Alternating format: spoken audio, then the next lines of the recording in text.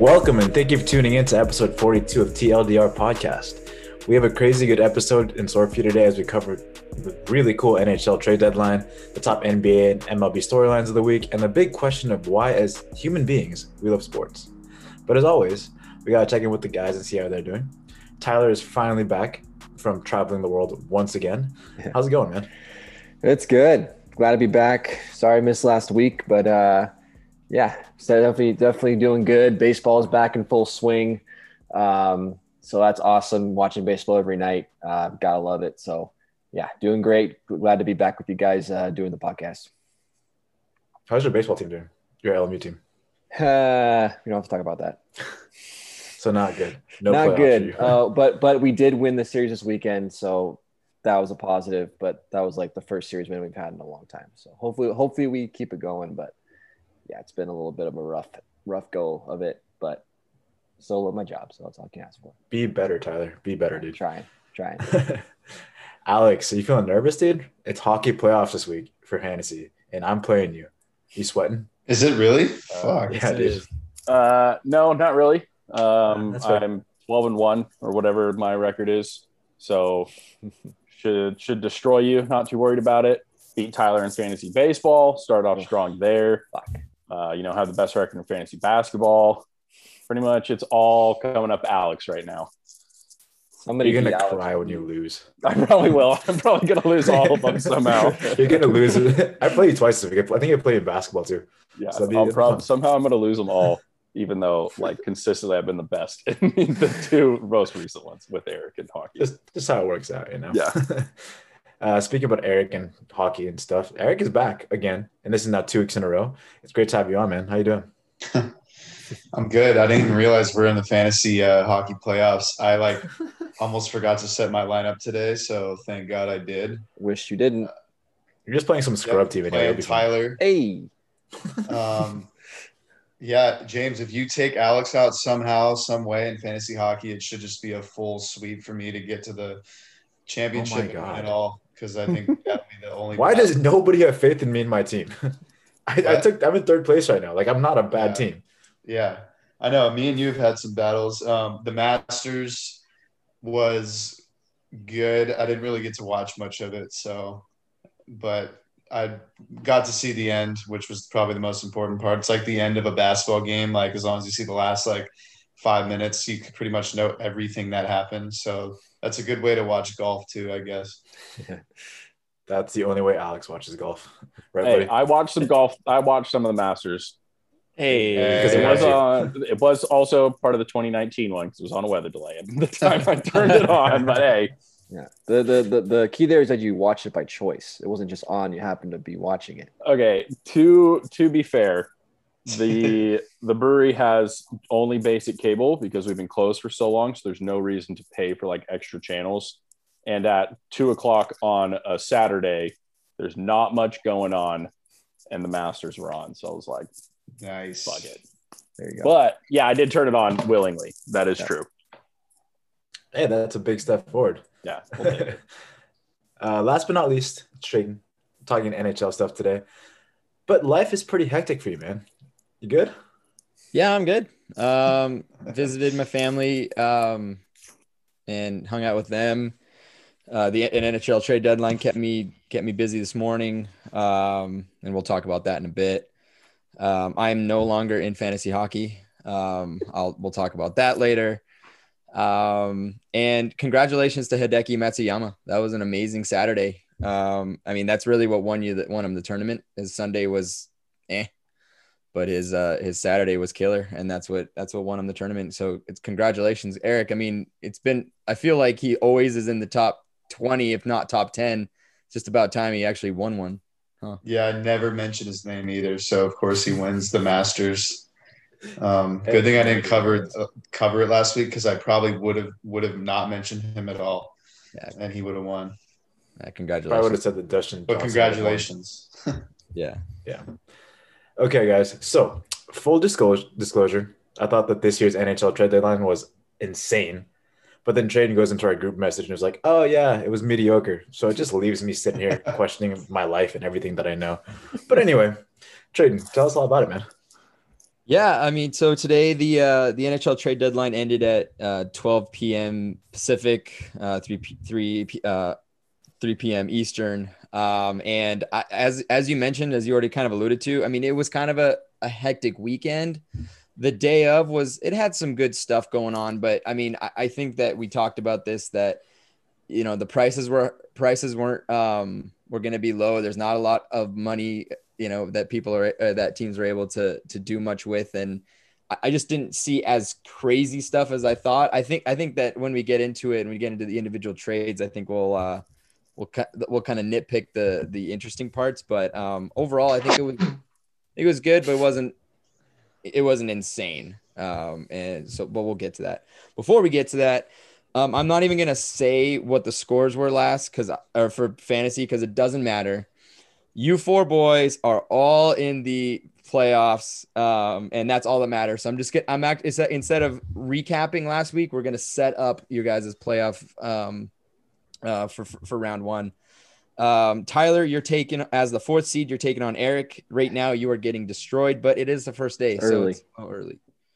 You probably don't have a goalie that's played yet. I don't. Not yet. So there you go. Same thing. Second seed Alex is taking on a third seed James. James, again, you're getting killed, but I think it's early. You haven't played a goalie, so. All four of my goalies played today, so I had to make a decision. Yeah. Did you make the right one? I Tyler, think you made the wrong ones. As the one who created the league, can you tell? Is it 2 weeks of playoffs, just like football? Yes, 2 weeks. Okay. So I'll give everyone the updates after the first week next week.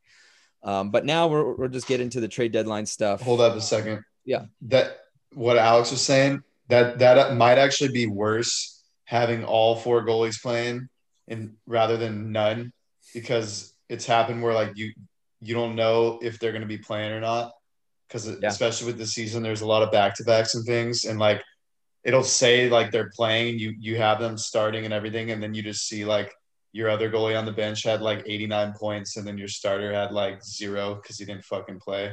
Yeah, so it could be worse actually. I don't know. Yeah, it could be. It's plus you give up a roster spot that could go to a player that could otherwise be playing that day. It could be anybody. Yeah. But you guys, I'm not going to try and like say that how to do it, because I clearly don't know how. So we're just going to get into the trade deadline stuff that I actually, can kind of follow. Starting with probably what the biggest trade of the weekend was. We saw Taylor Hall get traded. We all expected this. Taylor Hall was Taylor Hall and Curtis Lazar went to Boston in exchange for Anders Bjork and a 2021 second round pick to Buffalo. And Buffalo also retained half of Taylor Hall's salary. He only has one this year left, so not like it's a huge deal. They needed to do that so that they could at least get the trade done. So I asked James to take a look at this trade. He was interested in kind of breaking this down. So, from the, high level, what do you think of this trade for Boston in particular? Oh, dude, Boston came away as a clear winner of this trade. Yeah. I think that the Sabres are literally just trying to get rid of people and trying to amass draft picks or whatever. It's a complete rebuild for them. They're getting rid of everybody except for Jack Eichel, which is weird because they probably should have gotten rid of Jack Eichel. Right, Eric? Yeah. They should have. Regardless of the fact, he went for a second rounder, which is a relatively low price for somebody of his caliber. But as you had alluded to multiple times in this podcast, he is not as good as he seems. And his career low shot percentage is proof of that. As of this last season, I think he's shooting at like 2.3%, which is crazy bad. He has 2 goals on the season, but he has 17 assists. But on the flip side of that, he is explosive. And he's a gifted playmaker. He can skate really, really, really well. He's not, like I said, not the best goal scorer, but he can find open lanes to facilitate. And as Tradon, the hockey guys, mentioned multiple times, Boston needs help with everything else except for that perfection line. Like that first line scores everything and nothing else does work. And Taylor Hall is going to be on that second line as a left winger, and he's going to help David Krejci a bunch. Krejci is a good passer, so maybe that good passing will help Taylor Hall be a better scorer. Who knows? One of the other things that I kind of looked at was the scheme that the Bruins run, and they run this scheme that's kind of old school, but it's like they get the puck in deep and they cycle the puck. Hall doesn't fit that system at all. Hall is more of a running gun, more of a new age. Let's go fast, and I think that could be beneficial for the Bruins as a whole. This makes the second line defense or the first line defense, they have to react differently to them. Because typically when you play the Bruins, you know what you're getting. It's the same thing over and over and over again, and people can defend that pretty well unless you're on the perfection line. But now with Taylor Hall being in there, it adds a different wrench to it. Makes it a different twist to now you have to defend somebody fast and who can play well. And I just want to see how this turns out. I think that he, in the next couple of games, will probably triple the amount of goals he's already had. I mean, he'll go from 2 to 8. So, like, this could be possible. And I'm excited to see how much better he is. He's going to be playing for a team that's actually winning. Playing for a winning team changes your mentality. You have something to look forward to. Playing on the Sabres, you're like, I go into work every day and do what? Yeah. What's the biggest goal here? For us to rebuild? Nah, he's playing for a cup now. So this is going to be different. It's going to be nice to watch. Yeah, that is true. Look, I think the biggest thing that sticks out for me is the second round. Like he went for a second round. We look at other players, and we'll get to them next, that went for first rounders that, in my opinion, I mean, aren't even close to Hart Trophy winners in this league. Do you think that, I mean, is it clear that there wasn't any value in this guy, even though he is a former Hart Trophy winner? I mean, do you think it's kind of like highway robbery on the Boston, I guess, on the Boston side? Yeah, it was a bad season for Taylor Hall this year, and he's playing on a bad team, so who can blame him? Everybody on that Sabres team is having a bad season right now. Look at the record. They're just a bad team, bad coaching, bad organization. Yeah. It's really hard to play that well, and with the numbers he's putting up and that really low shooting percentage, it was going to be hard for them to find value in that. So I think they got what they could, and they tried to get rid of him early so it wouldn't be that much of a headache. They're blowing it up, man. Like, why keep anybody who's not going to be a value to you in the next couple of years? That's fair. And I guess, I mean, Buffalo needed to do anything to get something from him, to your point. When it comes to Curtis Lazar and Anders Bjork, on the Curtis Lazar side, I think that's just a depth move. I don't think there's anything to really, point out there. Anders Bjork is going to play for Buffalo, and hopefully he'll play a bigger role on that team. But to end this one, Taylor Hall's two goals, 17 assists for 19 points, dash 21 on his on the season. I do think that he's going to add some secondary scoring that the team needs, to your point. And I think that David Krejci is an amazing hockey player, and I think that he's gonna benefit from being on a line with that type of player. My last question for you is: does Taylor Hall get anything close to an $8 million cap hit on his next contract next year? If I know he wants to stay long term in Boston, he's come out and said that he's willing to sign another contract with Boston. If he plays well for the next couple of games and they win a cup with him being a pivotal part, I think he might even get more than that, just depending on how he plays. I like it. That was the big blockbuster trade, in my opinion. Everyone was just waiting to find out where he was going, and he's going to Boston, and good luck, I guess. I'm not really a Taylor Hall fan, especially as he played for the Oilers, and he just was kind of an issue both on and off the ice. But I hope that he can, find some success there in Boston and give them a chance to go for a run. The next big one, in my opinion, was the Nick Foligno trade. Former captain of the Columbus Blue Jackets. I'm going to break this down before I ask Tyler about it, because it's a three-way trade, so it's a little bit interesting. So Nick Foligno was traded to Toronto. I'm sorry, it was ultimately traded to Toronto, but he actually came through the San Jose franchise, where San Jose actually retained half of his salary. So Steven Nosen, so how it breaks down, here's how everyone got their craps. Steven Nosen went to San Jose. And Nick Foligno ultimately went to San Jose. They retained 50% and then flipped him over to Toronto. So Toronto gets Steven Nosen and Nick Foligno. In exchange, San Jose gets a 4th round pick in the 2021 draft from Toronto. and the Columbus Blue Jackets get a 2021 first round pick and the 2022 fourth round pick from Toronto. So basically how this worked is San Jose. So Columbus needed someone to retain the salary to make it work because Toronto could not take all the salary. San Jose was gladly raised their hand to take the salary because it's not very much, and they just netted a fourth round pick out of it. To me, it was a very smart move for them because they just had to pay a couple $100,000 for a fourth round pick, no problems. And the main trade was Steven Nosen and Nick Foligno for a first and fourth round pick. Tyler, let's look at it from the Toronto side. Steven Nosen and more importantly, Nick Foligno enter the Toronto Maple Leafs locker room and that roster.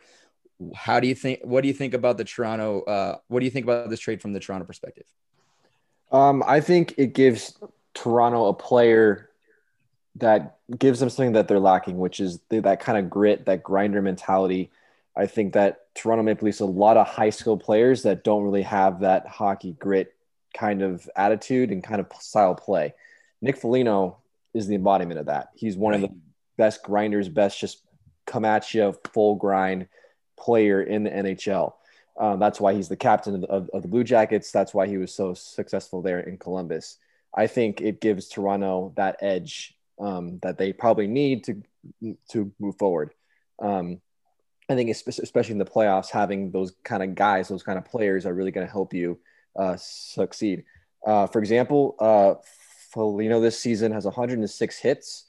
The Maple Leafs' current leader in hits is Jake Muzzin with 65. So nearing doubling their next best guy on the team that has hits. That I think tells you right off the bat the kind of player that Nick Foligno is, along with the fact that he's obviously can score and can make plays and can help you out with the goal scoring side. He's also a great defender as a forward. I think this is a great pickup for Toronto. I think it's going to make them better. I think, like I said, I think it's almost more on the intangible side. This is style play that's going to help them more than it is the actual stats on the stat sheet at the end of the game. Yeah. Look, Toronto's going for it. James, you're bang on. You called it you called it a couple weeks ago where you thought that Toronto was going to be the one from the north to go for it, and they were the one to go for it. And to get Nick Foligno, to get that type of player, to your point, Tyler, is a huge pickup because he's a fan favorite in Columbus because he's what Eric would call the glue guy, the guy in the locker room that just everybody loves, that he gets up and plays for games. He works his ass off. He gets in the corners. He's doubling the best defenseman in terms of hits, which is insane as a forward. I think you're absolutely right. And I think that clearly Toronto really, really wanted to find that type of player because they traded him for a first round pick. And going back to the last trade, does anybody think that Nick Foligno is a better player than Taylor Hall as a hockey player? I don't think anybody can come on here and say that to my face and honestly think that, but clearly his value is better than Taylor Hall, just what he brings to that team. I just don't think he's not a better hockey player. He's just more valuable for what Toronto needs. And so I agree with you. And my last question for you is, we know that Nick Foligno is this is his last year of his contract. He's going to be UFA after this year. So this is more of a rental situation for Toronto. Do you think Nick Foligno is going to find his way back to Columbus next year? We've seen it happen. I don't think he will. I mean, why? Give me one good reason why you want to play with Columbus right now. I don't, there's 30 other teams in the league. Obviously, a bunch of them you don't want to play for, but I think there's better options. I think there's teams that are going to want that kind of player that are going to pay him more money and probably in a place that he's going to want to play more. Now, I'm not saying there's a 0% chance to go back to Columbus, but if I was Nick Foligno, I don't know if I want to go back to Columbus. I would probably want to explore other options, see if there's a better fit, definitely test the market. I feel like there's probably a better fit for Nick Foligno out there.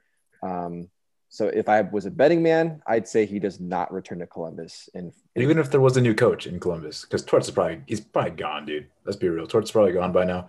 So even if there's a new coach, you don't think he's going to come back and reunite with that same fan base and the same teammates that he loves? Like I said, he might. I think there are a lot of things that have to go right. But as we're sitting here right now talking about the podcast, I don't see it. But like I said, it's possible. But I don't know. If I was him, I would look for a new start somewhere, get going. Obviously, he's been a huge part of that franchise, but they trade him away. Obviously, I understand it's just part of the game. But hey, man, I think it's time to turn the page and find somewhere new to play hockey. I like that. I'm going to play the other side and say the guy's 33 years old.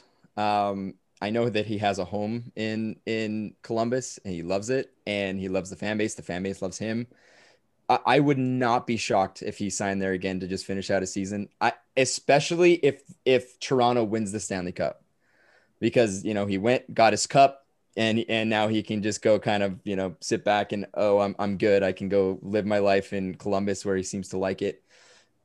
Although to your point, if Torts leaves, I do wonder what they're going to do with Seth Jones, who is a huge Tortorella fan and who is a huge part of Seth Jones's kind of time here in the NHL. And if Seth Jones is gone, that team's nothing. So it'll be interesting to see. I think it's a lot closer odds than we think, but because we've seen it happen before, but it will remain to be seen. And I guess see Seth Jones to the Kings, something like that in the offseason.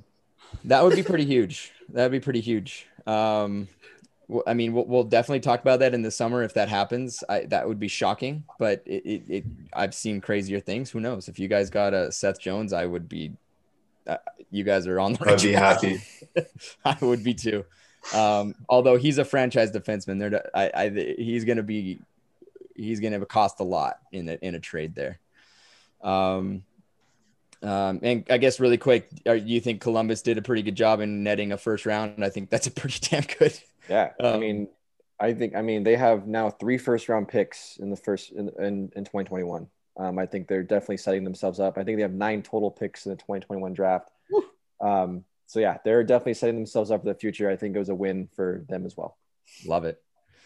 All right, moving on to the biggest trade for the Kings fans, I would say. And Alex was very quick to bring this up. He was so fired up. He texted me individually, being like, "Hey, I'm taking the Jeff Carter trade, so we're gonna get right into it." Alex, it's all yours. I'm gonna explain the trade really quick. Go for it. Jeff Carter is going to Pittsburgh in exchange for a 2022 third-round pick and a 2023 conditional fourth-round pick. Both of them are conditional. They're kind of conditional on how many games he plays, both in this year's playoffs for that 2022 pick and next year's season in the 2023 pick. I think he needs to play about 50% of the games, and then actually those picks become second and third-round picks respectively. In exchange, LA Kings did retain half of his salary at $2.6 million. Alex, as a Kings fan, what are you thinking right now? It fucking hurts. Not gonna lie. Jeff Carter was my boy. He's my favorite player on the Kings. He helped lead the team to 2 Stanley Cup championships. That amazing 3-0 comeback against the Sharks in the 2014 playoffs. So it sucks, but he's 36 years old. He's only got 19 points on the season. He's definitely not the same guy he used to be.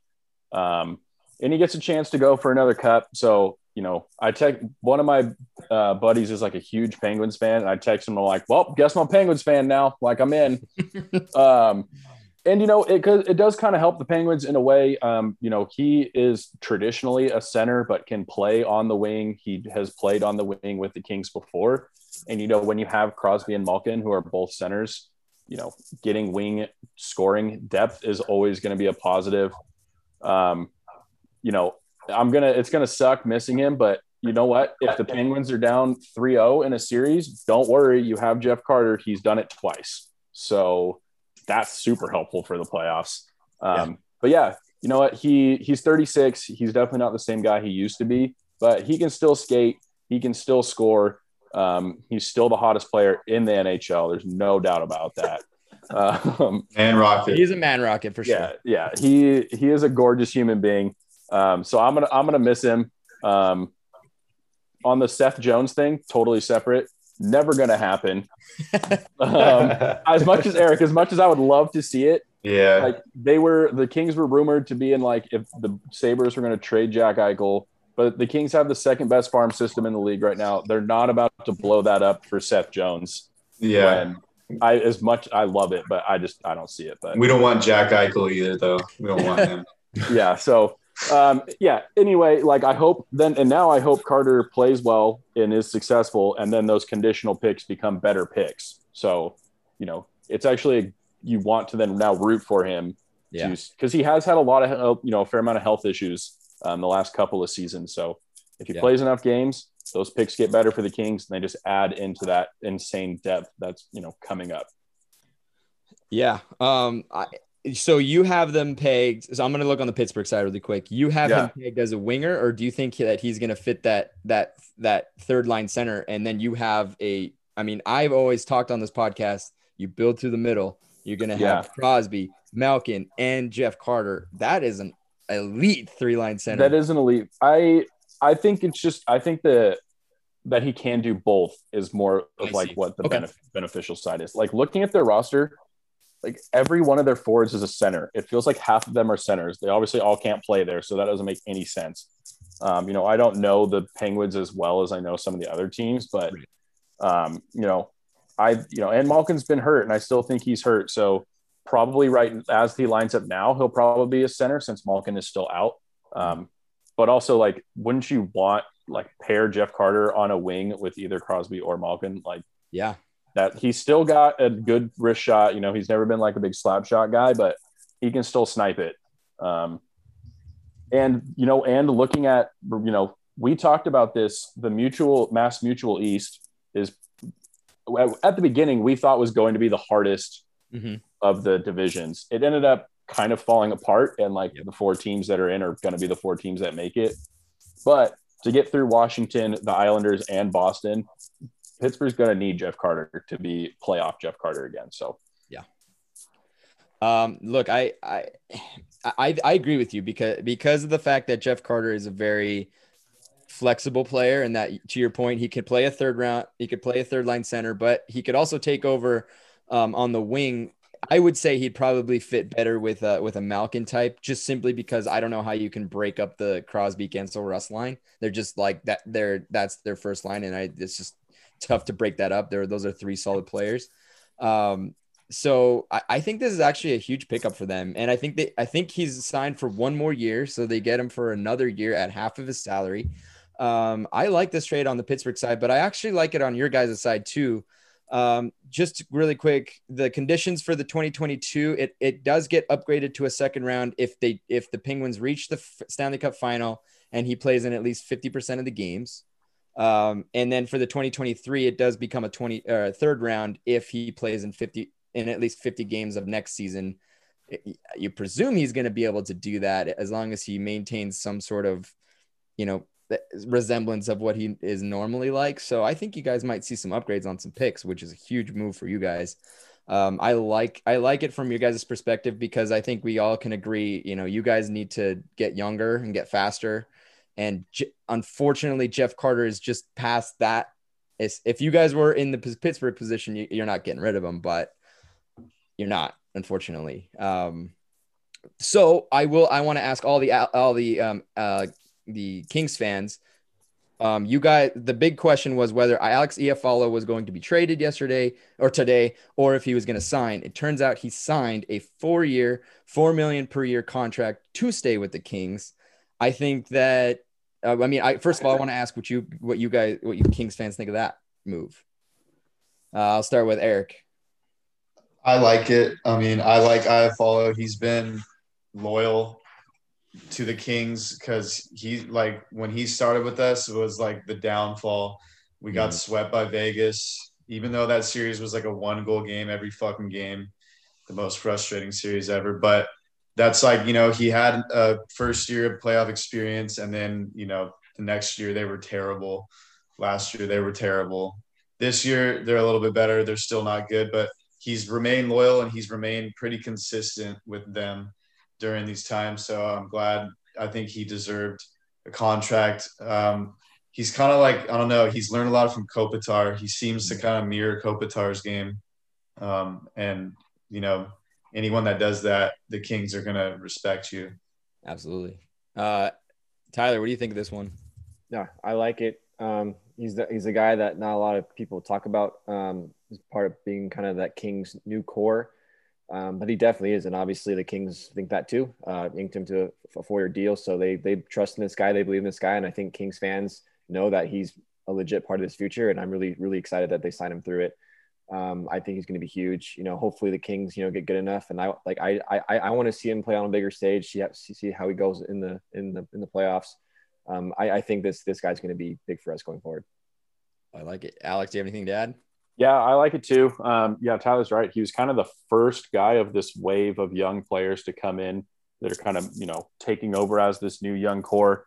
And he's really kind of like a Swiss Army knife type of player. He plays good defense. He scores a little bit. He's a good passer. He can hit if he needs to. So he kind of does follow off of Kopi's mentorship or whatever. So I like it. Another 4 years to develop, another 4 years to mesh with these young guys that are coming. I think that it's a good signing for the Kings. Yeah, I like it at $4 million a year for 4 years. I think that's a solid signing. James, do you want to add anything as a Ducks fan, or should we just move on? Yeah, I don't even know who this guy is. So fair enough. No idea. Finally, before I just name off like some random trades without really analyzing them, Eric, I'd asked Eric to look at this one. He was pretty. He wanted to talk about this one. Sam Bennett was traded to Florida alongside a 2022 sixth-round pick in exchange for prospect Emil Heineman and a 2022 second-round pick back to Calgary. So it looks like the Calgary Flames were able to move up, get us a second-round pick in next year's draft for Sam Bennett, who hasn't been able to find a good stride in Calgary. He is an amazing playoff player, but Eric, give us your idea, or give us your thoughts on this from both perspectives, Florida and Calgary. Exactly what I was thinking. Actually, he's an amazing playoff player, and the Florida Panthers are going to be in the playoffs this year. And they've turned things around. They got Joel Quenneville, a couple years ago, the Stanley Cup winning Blackhawks coach. He's kind of getting guys in there that have the playoff experience. They got Yandel, Barkov needs some more playoff experience on his belt, but this guy, as you mentioned earlier, is going to be a big glue guy for him. He's not, really a scorer, but he's like that ratty style of a player that you kind of need in the playoffs. He's going to grind out goals. He's going to fight. He's going to hit the shit out of guys. You probably are happy to see him out of Calgary, not just throwing dirty checks on your Oilers. You probably hate this guy, don't you, Tradon? I don't really hate him. I actually always felt bad for him because he just never – I always thought he was one of those players that actually would fit well under a more of a hard-nosed coach, and he never really got a chance with his past coaches in Calgary. I thought he was actually going to get a chance with Daryl Sutter, but it looks like they moved on. But yeah. So you think this is a huge pickup for Florida? You think this is? I don't think it's a huge pickup, but I think it's like exactly what they needed. I mean, it sucks that they lost Ekblad. He's not going to replace the presence of Ekblad, obviously defensively, but getting a guy like this to fire up the squad in the playoffs, like you said, stat wise right now he's doing pretty bad, but he's going to be in the playoffs. He's the type of guy that could flip the switch. Here's the biggest knock on this guy that I found out earlier. He was picked one pick before a guy named Leon Draisaitl. You ever heard of him, Tradon? Yeah. Calgary could have picked Leon Draisaitl, but they picked this guy instead.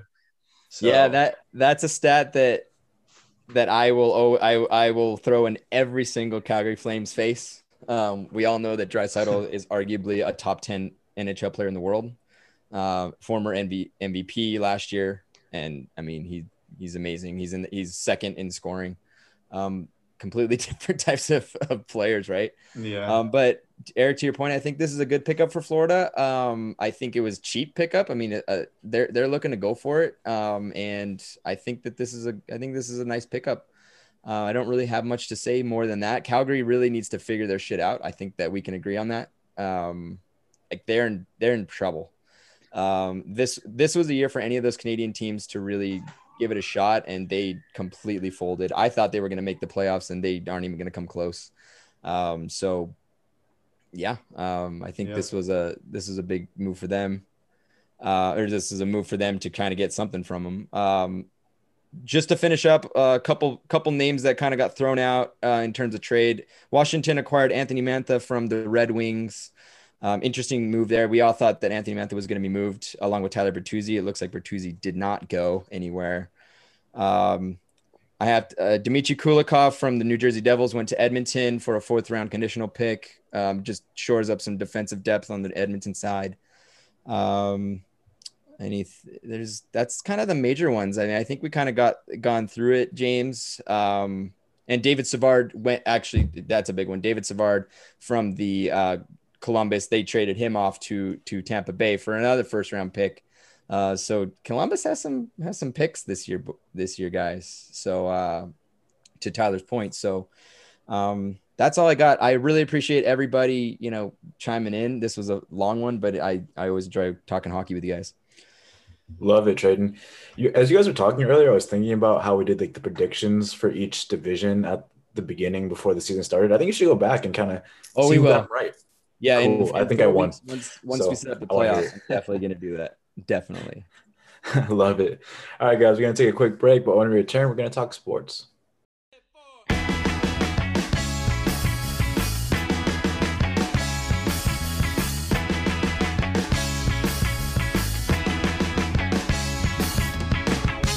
Welcome back, everybody. It's been a very long time since Eric has had a segment, so I'm pretty pumped for this one. Today, we tackle the big question of why we love sports. Eric, it's all you. Yeah, so I was driving to work a few days ago, and I'm like, I don't know, just pondering the world as usual. And I'm like, I work in sports. I watch sports all the time. I think about sports a lot. James, you work in sports. You talk about sports all the time. Tyler, you work in sports. Alex, you worked with sports as well. Tradon, you coach sports.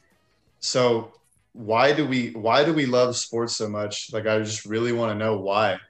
And first question, like, what makes us pay attention to sports? I mean, we made a damn podcast about it. It's our main topic of focus every week. But like, why are sports our main focus, James? I think it comes down to 4 things, and it's 4 pretty big things.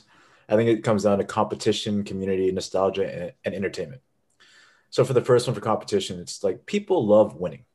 People love to succeed, and they love to brag. So whatever gives them that edge to do so, they're going to take that bait and do it.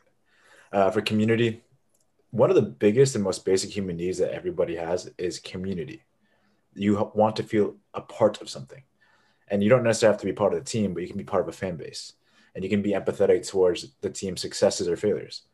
So whatever they feel, you feel. And being part of that community makes you feel like you're part of something bigger than yourself. And that's key. And people who don't have community, like, they're not real human beings. Right, Tyler? Right. Tyler's an alien, everybody. Tyler is an alien. Also, in terms of community, it gets fans to bond with one another. Like, you go to a game, and then you can be best friends next to some guy who you don't even know. And then you just talk about the game the entire time, crush a couple of beers, and all of a sudden you guys are homies. Or if you go to the bar, sports bar, same thing. Sports brings upon friendship. Next, we go to nostalgia. And a lot of times people can track sports to bonding with a family member, or it reminds you of a simpler time.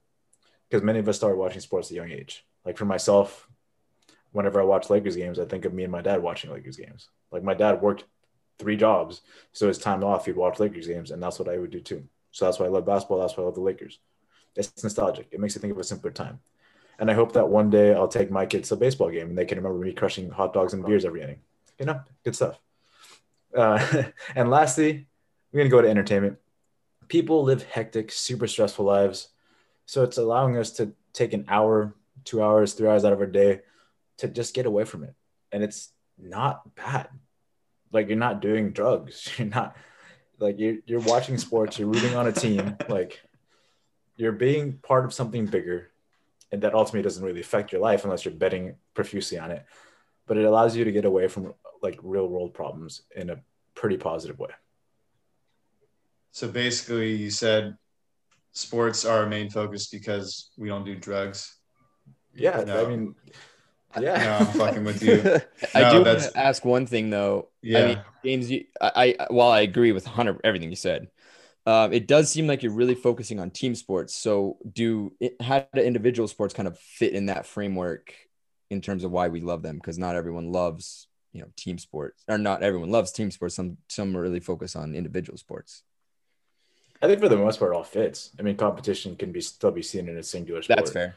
Community. I mean, you can go and you can root on Rory. I mean, he didn't make the Fair. cut this time, or Dustin. He also didn't make a cut. But the fact of the matter is, the entire Japanese community rallied behind Hideki. this entire weekend. Like, community right there. He's the first Japanese-born player to do so. Nostalgia, same thing. Like, it doesn't have to be a team sport. It can be any sport. Yeah. Yeah. I mean, I used a different word instead of community. I said culture. Same thing basically. But like, our upbringings as well, which goes with the community. Like maybe to answer Tradon's question too, like tennis. People who love tennis, like maybe their parents got them into it when they were kids, and then that was their main sport they always played. So they know a lot more about it than they would football or something like that. And then like one other random thing, like I didn't get into hockey until 2009. I picked the right time to get into it though, because that's like when the Kings started, just catching on fire and had their runs. I didn't get into golf till like 2014 probably. And now it's like all I ever fucking talk about, people get sick of hearing me talk about it all the time. Like everyone I'm around. And like, it takes up a lot of my time now too. But I was just like, that's what I was thinking too when I'm driving. Why the fuck do I like these sports so much? What the hell? Like, takes up so much of my time. But those are some good deep answers, James, as I would expect from you. Next, like, so the world changed dramatically a year ago during this time. It's pretty much what gave us an idea to start this podcast, if you think about it. We were like meeting up, hanging out, always debating sports. And we're like, damn, we should just record this shit and make it a podcast. But all sports were affected and somehow changed. But how important were sports? I would say before this whole pandemic, during it, and after. Alex, I shot this question over to you. Yeah, I mean, personally for me, like obviously I was a huge sports fan before. It meant a lot to me. What I did every night, I got home. Oh, it's from work. It's July. Cool. The Dodgers are on. Let's watch a Dodger game, eat dinner, and drink 3 beers. Like that's what I did. And then when it stopped, because they pretty much all stopped within about 3 days of each other. I think everyone, and I'm speaking for myself, but I'm sure most of you guys feel this way as well. We really started to appreciate what sports means to you. If you had a bad day, you come home, the Kings won 4-2 over the Sharks, already a better day. Like your day will turn around, and we missed it. Baseball was the first one to come back. And it didn't, and it was still, what was it, 4 months or something of just nothing. And I mean, I could literally tell like, okay, I'm home from work. Oh, there's like no game on to watch. What do I do with my time? And then once everything started back up, with the social injustice movements and how much these players are generally respected by their fans and what they mean to people. I mean, you see kids get an autograph from their favorite player and they like immediately like break down in tears. So I think having sports come back, I mean, it means not to everyone, obviously, but it means the world to a lot of people. People get buried in their favorite jersey. These Cub fans went to visit their dead relatives saying like, guys, the Cubs finally won the World Series 108 years later. Like sports means everything to people. And I think it's something that has helped us move through this pandemic and will help us continue to move through it as we're hopefully getting, towards the back end of it. I think people like James and Tradon going to the Angels game, they were talking about it last week and just how great it was to be like at a baseball game and drinking beers and eating hot dogs. So it helped us get through the pandemic. And I think it will help us move past it once we're done. And I mean, and everyone's going to be so stoked when there's 50,000 people, you know, in a stadium again. So it's been a lot. I mean, just go to Texas and go to a Rangers game right now. You're basically in just full fans. But yeah, like you're saying, it kind of taps into the nostalgic component. I just want to say something real fast. Yeah. Sorry, Eric. But Joe Musgrove for the Padres pitched a no-hitter in Texas with a full fan base around it. And I don't think that it could have gone down any better because a full entire stadium of people got to watch him throw a no-hitter. Yeah. And that's the first time that's happened since all this went down. I think that's really cool. Yeah, that's a sign that every stadium should just get full fans again, huh? Yeah, 100%. Get your pitchers to throw no-hitters. Yeah, Alex, those are all really good points. Like pretty much what I was going to say too before this virus, it's like sports were just as important as we always thought they were. Like you said, it's like, you know, you're like, oh, you're getting off work early. Oh shit, I'm able to, you know, it's almost 4. I know hockey games started for the East Coast games. And, you know, I'm saying 4 in the West Coast, obviously, but the East Coast games are starting at 4 for hockey and basketball. So that's a bunch of games you could watch. And that's every day, you know, during those seasons. Baseball too, every day there's games going. Football, you know, it's like your Sundays, now Thursdays, obviously Mondays too. Except when you're playing fantasy, then it's every day. Sometimes Tuesday. Yeah. So set your lineup. That's always important. During this whole shutdown is like when we realized really how important sports were to us, because literally they all came to a complete halt, like you said, within days of each other. And then the worst part was that every sports channel was playing reruns. So they're playing all the nostalgic shit James is talking about. Like, you know, they're showing like, oh, this day, like last year was when Kawhi made that buzzer beater game 7 against the Sixers on the Raptors. Like, and you're like, fuck, man, like the NBA playoffs should be going right now, but they're not. Like, you see, you know, block slap shots, top 10 highlight dunks, cheating baseball teams, everything, you know, all that was gone. And then after the whole virus and aftermath, it was replenishing to see sports return. It was weird as shit seeing that there was no fans, and the no fans is really a big thing, you know, like James just pointed out, the no hitter, full fans, that's epic. That's what we need. That's what's going to get sports back on the map. I mean, I don't think sports are going anywhere now, but a quick little fact check to end this rant. 25% of NBA player salaries come from the fans. I heard that like in a meeting a couple months ago, and I was going to mention it on here, but I forgot. And now I remembered to mention it tonight. But that's, you know, 25% of an NBA dude's contract is probably a good amount of money. I'd take that money. All right, let's move on. I just went on a trading rant right there. Great insight. Let's move on to the next little topic. We all seem to have our favorite sports, but why? You think like cultures, history, holding a metal stick as your main equipment, etc. And Tyler, I directed this to you, but what are the things that drove us to liking our selected sports? What are the things that drove you to loving baseball, liking hockey, etc.? Yeah, I think when people ask me, why do you love baseball so much? My immediate response is, why don't you love baseball so much? It's just kind of a thing that I've always grown up with. For example, my first Dodger game I went to, I was 10 months old. So I literally, like, all I remember as a kid was going to baseball games and playing baseball in the backyard with my dad. And it was part of my upbringing. So for me, it was embedded in me to love baseball. So that for me is just how I grew up with it. So for me, it's just natural for me to like it. The reasons why, if I really have to think about it, it's kind of the little things about it. I think being at a baseball game, like going to a game, just the sights and the smells of everything. It's kind of more of a romantic sport. And I know that's kind of like a weird thing to say about it, because sports supposed to be manly and all that stuff, but baseball is a very romantic sport, which I really appreciate. It's just a beautiful game.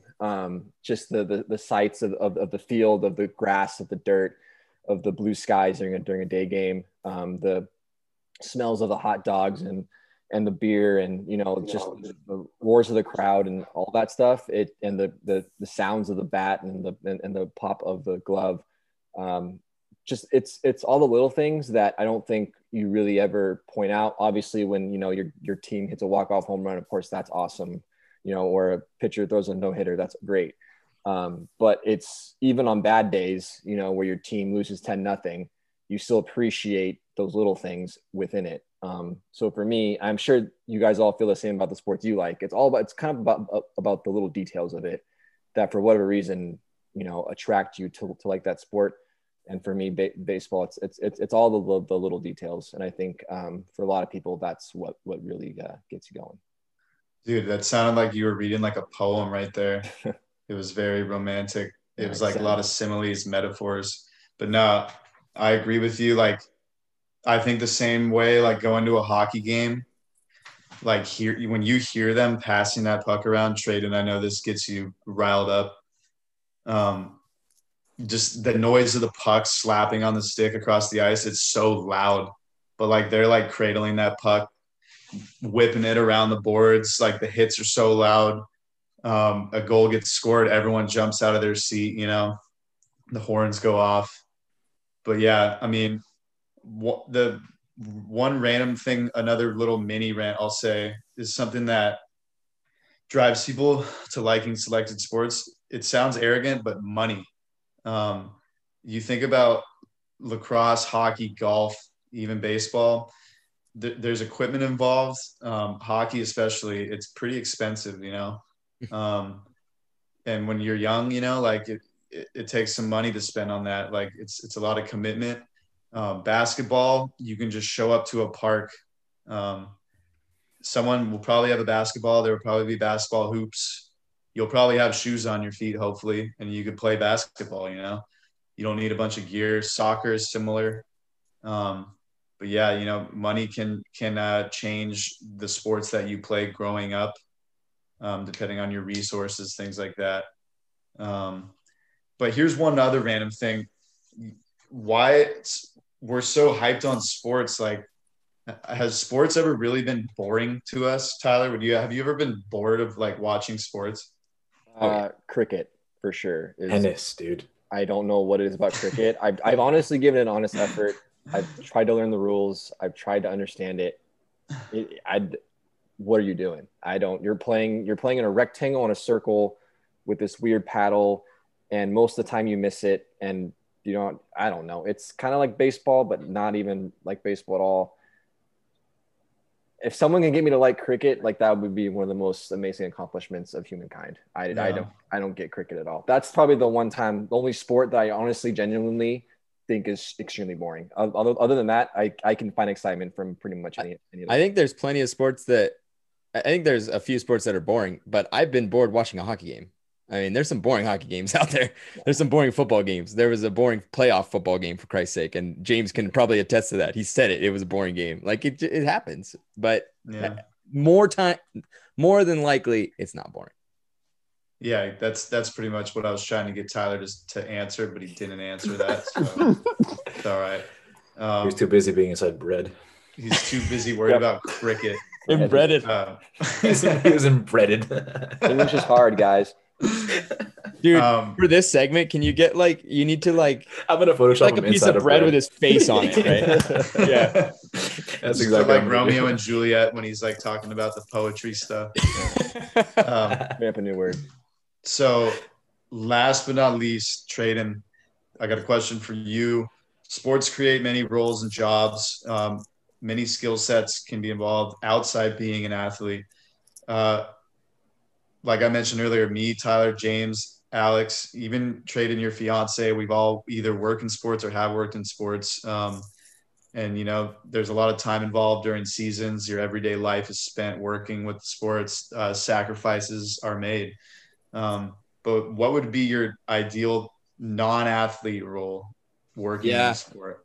Thinking about this, my first thought as I'm in the finance game myself, I would want to get into, the business side of not only just professional, but you need business operations and throughout it all, and throughout all levels of the sport. So I would immediately go there. It's, that's my skill set. That's what and you get to be part of the organization and the game. But more, I think something that just kind of brought up regarding the resources stuff that you were talking about earlier, something that I've always wanted to do and focus on is making hockey more accessible to the people of lower income, that don't have the resources that I was blessed with. And this game continues to get more expensive. And in my opinion, it could attract the best athletes in all of sports.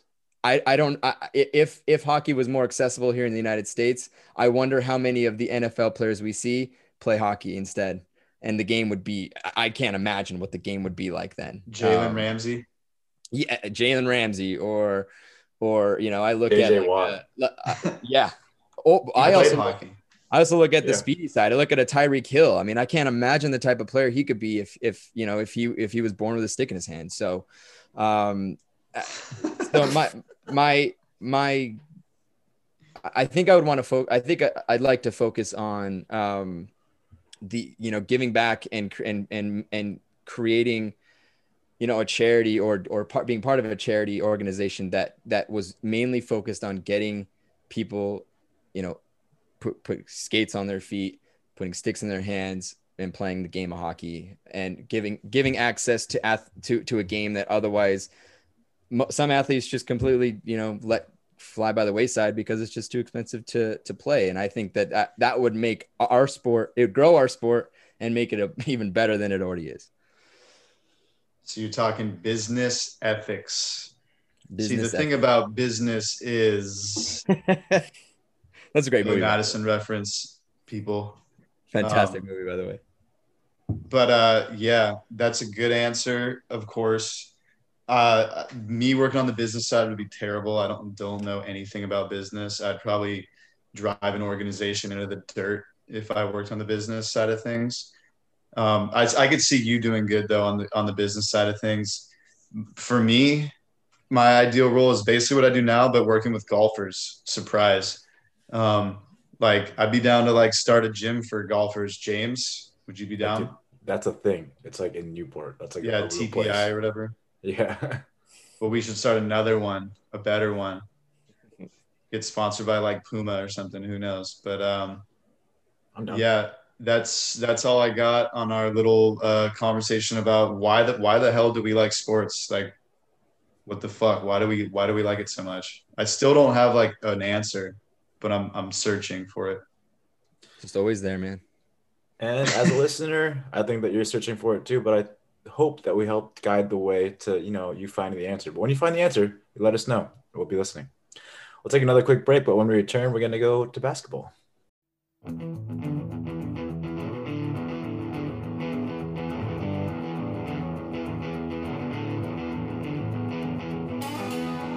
Welcome back, ladies and gentlemen. The NBA playoff picture is getting clearer and clearer by the day, and as that happens, the storylines keep getting better and better. Alex, what happened in the NBA last week? Yeah, a lot happened, but as always, we'll do the little fantasy recap. First, I won, obviously. James, you had a heck of a week as well. You won. Tradon with a win, and Tyler lost, so that's embarrassing. Are we in playoffs now? Does it even matter? We have one. Yes, it does, Tradon, and this is why it matters. So this is our last week before playoffs start, and currently James and I are locks. It's not going to matter, but Tyler and Garrett are both tied at 8-7. And the beautiful thing is, Tradon, you're playing Garrett, and Kylie is playing Tyler. So one of the two of you are going to be spoilers, and you're going to kick one of them out of the playoffs. That'd be awesome. Obviously, I hope Tyler gets kicked out of playoffs because I think that would be funnier. Wow. Personally, but yeah. Going so down, Garrett. Yeah, we've got one more week, and then we'll get into the playoffs with that. It's been a fun ride. All of our first times playing fantasy basketball, had no idea what we were doing. But yeah, so the storylines for the NBA this week or this past week, I don't really want to talk about this because it's bumming me out, but we kind of have to. LeBron and AD are still hurt. They've got a little bit of time to go before they're back. Kyle Kuzma's missed games. Andre Drummond has already missed games, and he's been a Laker for about 4 seconds. The Lakers are currently in the 5 seed in the West. They're about 3.5 games up on the Mavs to then fall into that play-in tourney. With AD and LeBron out, Tyler, how much trust can we put into this depleted Lakers squad to avoid that play-in tourney? It's getting murkier and murkier as we keep going on and on. I got the update on LeBron and AD, and I think AD's about 10 to 14 days away, and LeBron's about 3 weeks away, which was way longer than I thought it was. I thought we were going to get AD back, I don't know, maybe this week, and LeBron in a couple weeks, but nope, they're still far. I can't even remember the last time AD played in the Lakers uniform. It seems like he's been missing all season, honestly. So this last, month and a half or so without those two guys, it's been brutal. I think their record, they're 2-14 now after their loss tonight to the Knicks, without those two in the lineup. So obviously a below average basketball team, probably not a playoff team without those two guys, but thankfully when they did have those two guys in the lineup, they built themselves a really good buffer.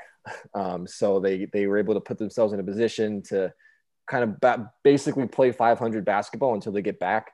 Can they stay in that? They've fallen from a 2 to a 5. They're struggling. So I think they might fall out of that 6 spot before they get both those guys back. But I think before the season's over, they'll climb back into that top 6. It's going to be really close. I think the two teams that are kind of trying to catch them are Portland and Dallas. And then Memphis is right below them. But I think Portland and Dallas are the two threats right there. Portland's, a great basketball team. I think Dallas is playing a lot better basketball than they did early on this season. So we'll see. The schedule coming up, there's a few, kind of stretches I see that are going to be really pivotal for them. I think next week they have a 4-game stretch where they got back-to-back against Utah and Dallas. So those 4 games. So Utah, Dallas. And they'll probably be without both AD and LeBron for those games. That's going to be a rough one. But then after that, they kind of got a little bit of an easier schedule. And hopefully they'll have AD back. And then hopefully they'll have LeBron back before they go through a stretch where they have in 4 straight games, they have Denver, the Clippers, Portland, and Phoenix. That's like the beginning of the last month of the season. Hopefully LeBron's back by then. It's kind of like that's right around the timetable of when he can return. So hopefully he comes back then, and hopefully they can finish out, the last 6 or 8 games or so on a good run. And hopefully that'll push him into the top 6. But yeah, man, I mean, this team without those two guys, obviously it's a star-driven league. You have 2 stars on that team. They're both not playing. They're doing their best. I mean, that win against the Nets the other night was pretty great. But it's just, you never know what you're going to get from this team. They're trying their best. I think they're holding down the fort as best they can. But yeah, it's going to be close. Like I said, I think they'll fall out of the 6th spot, I think, at some point within the next 2 weeks. But then I think hopefully with AD back, and LeBron coming back shortly after, they'll eventually climb back into the top 6. Okay, so you're saying they drop out, but they will get back in with LeBron and AD, assuming LeBron and AD come back in that general timetable that you just went over. Correct. Yeah, those Mavs games are going to be pivotal. I mean, if they can win both of those, that's a huge swing.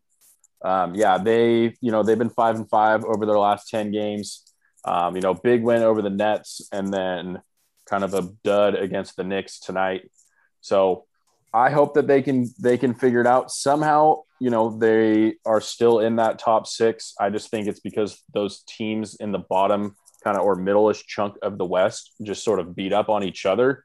And then those other top kind of 4 or 5 teams just destroy the rest of them. So as a Lakers fan, we want them. I want them back. But you're totally right. It's a very star-driven league, and without them, the Lakers will not win a playoff series.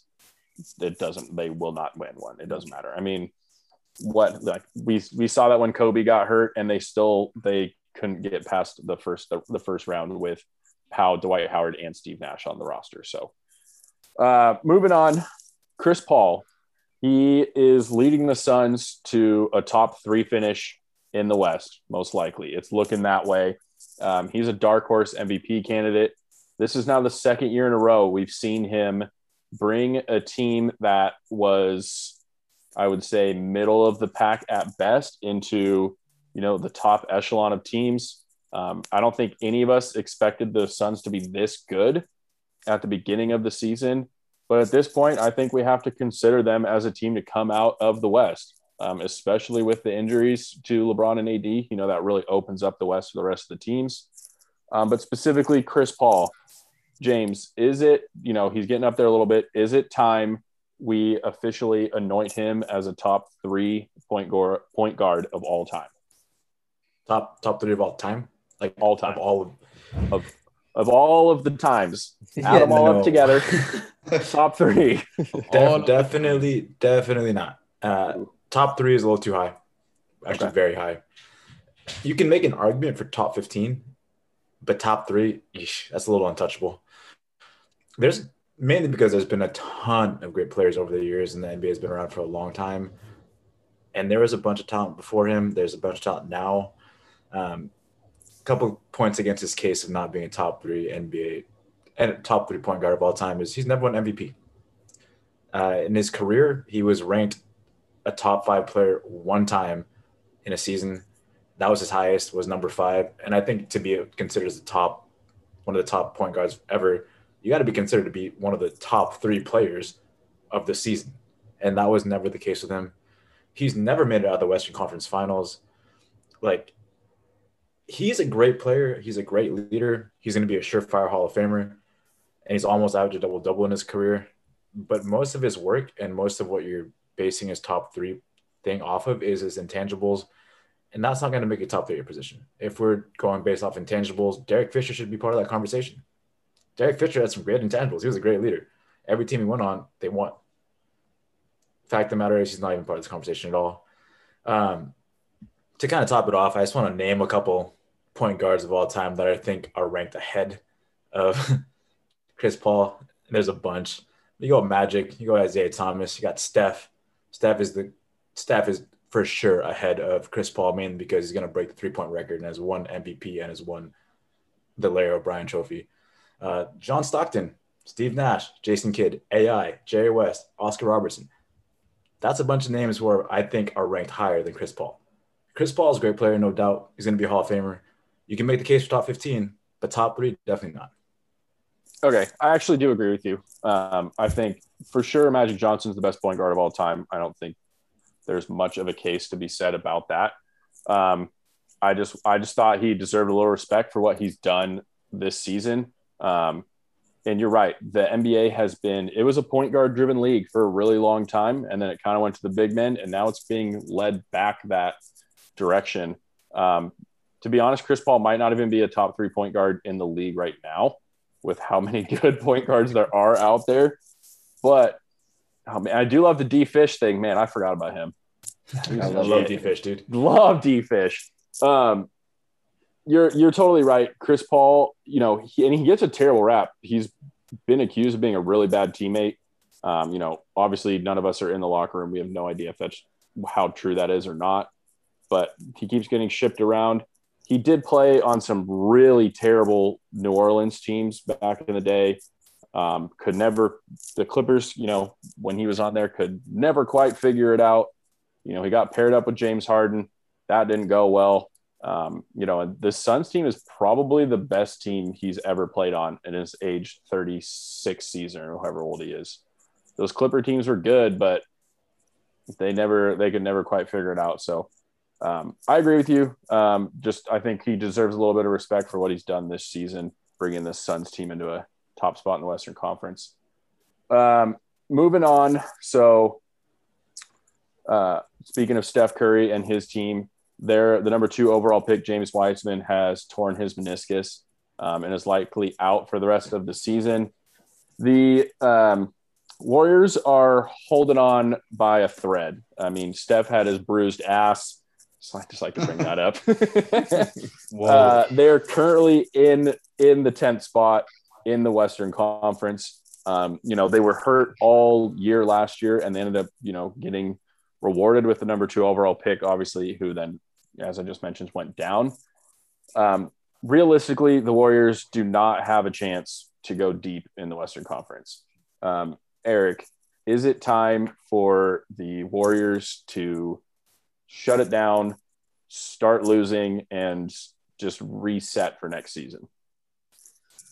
If I'm living with the mindset I had like 2 hours ago, I would say yes. If I'm living with the mindset in the future, I would say yes. If I'm living in the present right now, watching them in front of my face, beating the shit out of the Nuggets right now, Wow. I'd say no.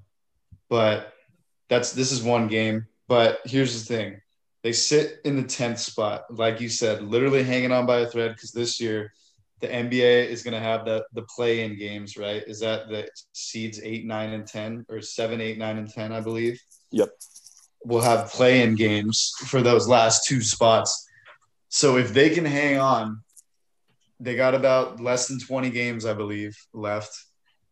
They're going to have to battle it out. And I feel like all year I keep saying they're not going to do it. And every time I say that, they do battle it out and they win all these close games and they beat good teams. But I mean, shit, you know what I want to say? I want to say they slip out of a spot and the Pelicans take that 10th spot. Because they're like maybe a game and a half back from them. So they're right on their tail. And it's going to leave the Warriors with jack shit accomplished this season. They've had their glory in the past, and it's time for them to feel like the rest of the NBA and lose in a fashion where they don't see the postseason again. But that's what I want to say. But Steph Curry has 50 points right now. He just broke Wilt Chamberlain's record. And they're beating the hell out of the Nuggets, which actually helps the Clippers and the Lakers. But shit, let me just finish it with this. Some notable games that they have left. Nuggets right now, they're going to win probably. Celtics, which they could probably beat the Celtics actually, because the Celtics are playing like shit. 76ers, that's going to be tough. Mavs, that's going to be tough. Jazz, Suns, Grizzlies. All 3 of those, like you said earlier, the Jazz and Suns have pretty much been demolishing teams like the Warriors. The Grizzlies will be a battle of a game, but that could be about 5 losses right there. 5 losses too many to make them slip out of a spot. I want to say, because I don't like the Warriors, that they will not make it. But right now, watching them, it just looks like they have a spark. Klay Thompson's on the bench just hyping them up. I'm like, fuck, come on, Klay, stop hyping him up. You're going to fucking get him into the playoffs. But James, I saw you snarling at me. I know you and your boy Wiggins. I just wanted to go back to Alex's like initial question of, do they cut it and just start losing now? And I say no, mainly because you want to build a winning culture, a culture that doesn't just lose when there's probably no win in sight. Steve Kerr and his staff aren't going anywhere. They're going to stay as the coaching staff of this Warriors team for years to come. And that's a pedigree that he deserves. That's what he's accomplished. That's respect he garners. That being said, he's a winner. And you don't want to flip the script. You don't want to tell your players that now, because we probably won't go anywhere, let's just start losing. That's going to spread down. It's going to go down to like a game level where now you're down by 20 points in the 4th quarter. All right, let's just stop trying. No, there's always a chance. You can go on a run. You can get hot. You can come back from a 20-point deficit. That's a culture you're trying to build while still competing now. Case in point, the Dolphins a couple years ago, they started off terribly. They had an 0-8 record, and everybody was saying tank for Tua. Brian Flores said, no, fuck that. We're going to compete. We're going to compete hard. And they did well. And they're continuing to do well now because of the culture that they've set. And they got Tua. Like, they got what they wanted by still playing that the way that they were coached to do and competing day in and day out and trying to get better day in and day out. If you're sending the message that we should just quit now because we're not going to win, nobody's going to try. Nobody's going to get better. And you play this game to get better. You play to compete. That's what sports is all about. Let's hear the Sabres. Is that why we like sports? Okay, but the Sabres thing is that they're going to get an entirely new coaching staff. Like, that culture is gone at this point. You're right. I mean, so I see your point, but they already have a winning culture. They still have that same staff that went to 5 NBA finals in a row or whatever it was. But I mean, I'm talking about the players.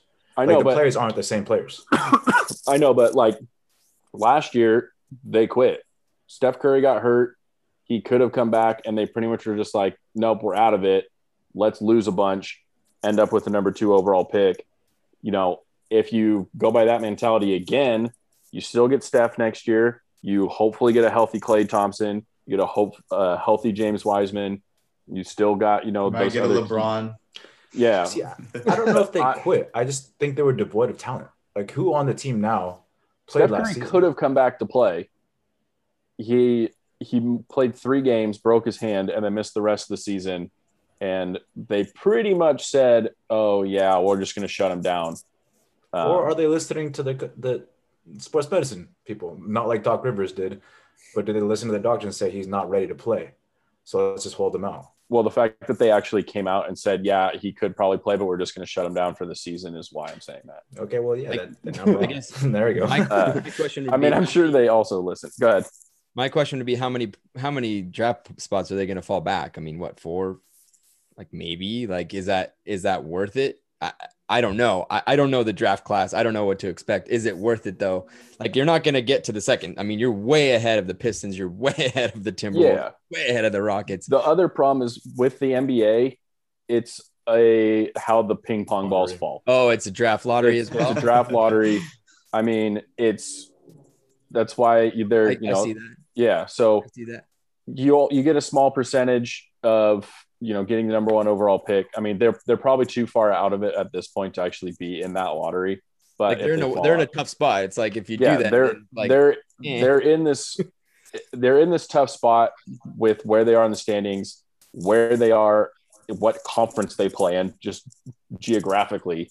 You know, they'd probably be like a 6 seed in the East if they were in that conference. So it was just an interesting idea. I mean, I don't think they will do that. I think Steph and Steve Kerr are way too competitive. And, you know, I'm not a huge Warriors fan, but you kind of want to see Steph in the playoffs. Like, yeah, how fun would it be? He makes the play-in tournament. He drops 50 and then 60 in back-to-back games. And now, you know what would be great Warriors too, play a series. is if they make it, they'd probably play the Jazz first round. And that's not an easy series for the Jazz. Like, that's a potential 6, maybe 7 game series. That's very true. Like what you just said, Steph Curry catches on fire. All of a sudden he's in the playoffs again. But I agree with you. They're not going to go deep. It'd be nice to see them, you know, tire the Jazz out or something like that. But then again, you want to see like Zion in the playoffs too. So it's going to come down to the wire. I would just say that there's a lot of value in playing. I would feel like there's a lot of value for a, you know, Damian Lee or a Wiggins playing with Curry in a playoff. You know, even if it's a couple games, I think there's this value there. You just kind of learn what it's like to be there with a guy who just is the best in the playoffs. So maybe that in and of itself is kind of intangible value that it's not worth, you know, falling back. That's a very good point, because other than Steph and Draymond, I don't think if Andrew Wiggins has played in the playoffs, it's been one time, and and they probably got swept in the first round because they're probably the 8th seed. So that's a good point. A lot of those players, that they're a young team, other than those 2 guys, and, you know, most of them have probably not had much playoff experience. Okay, moving on to the very last one. This is just kind of it came out of nowhere, I thought. But Alex Rodriguez, as in A-Rod, the baseball player, is now Tyler's already shaking his head, is now a part owner of the Minnesota Timberwolves. He tried to buy the New York Mets and didn't get it, early, in the baseball offseason. We've already got a pretty eccentric owner in the NBA.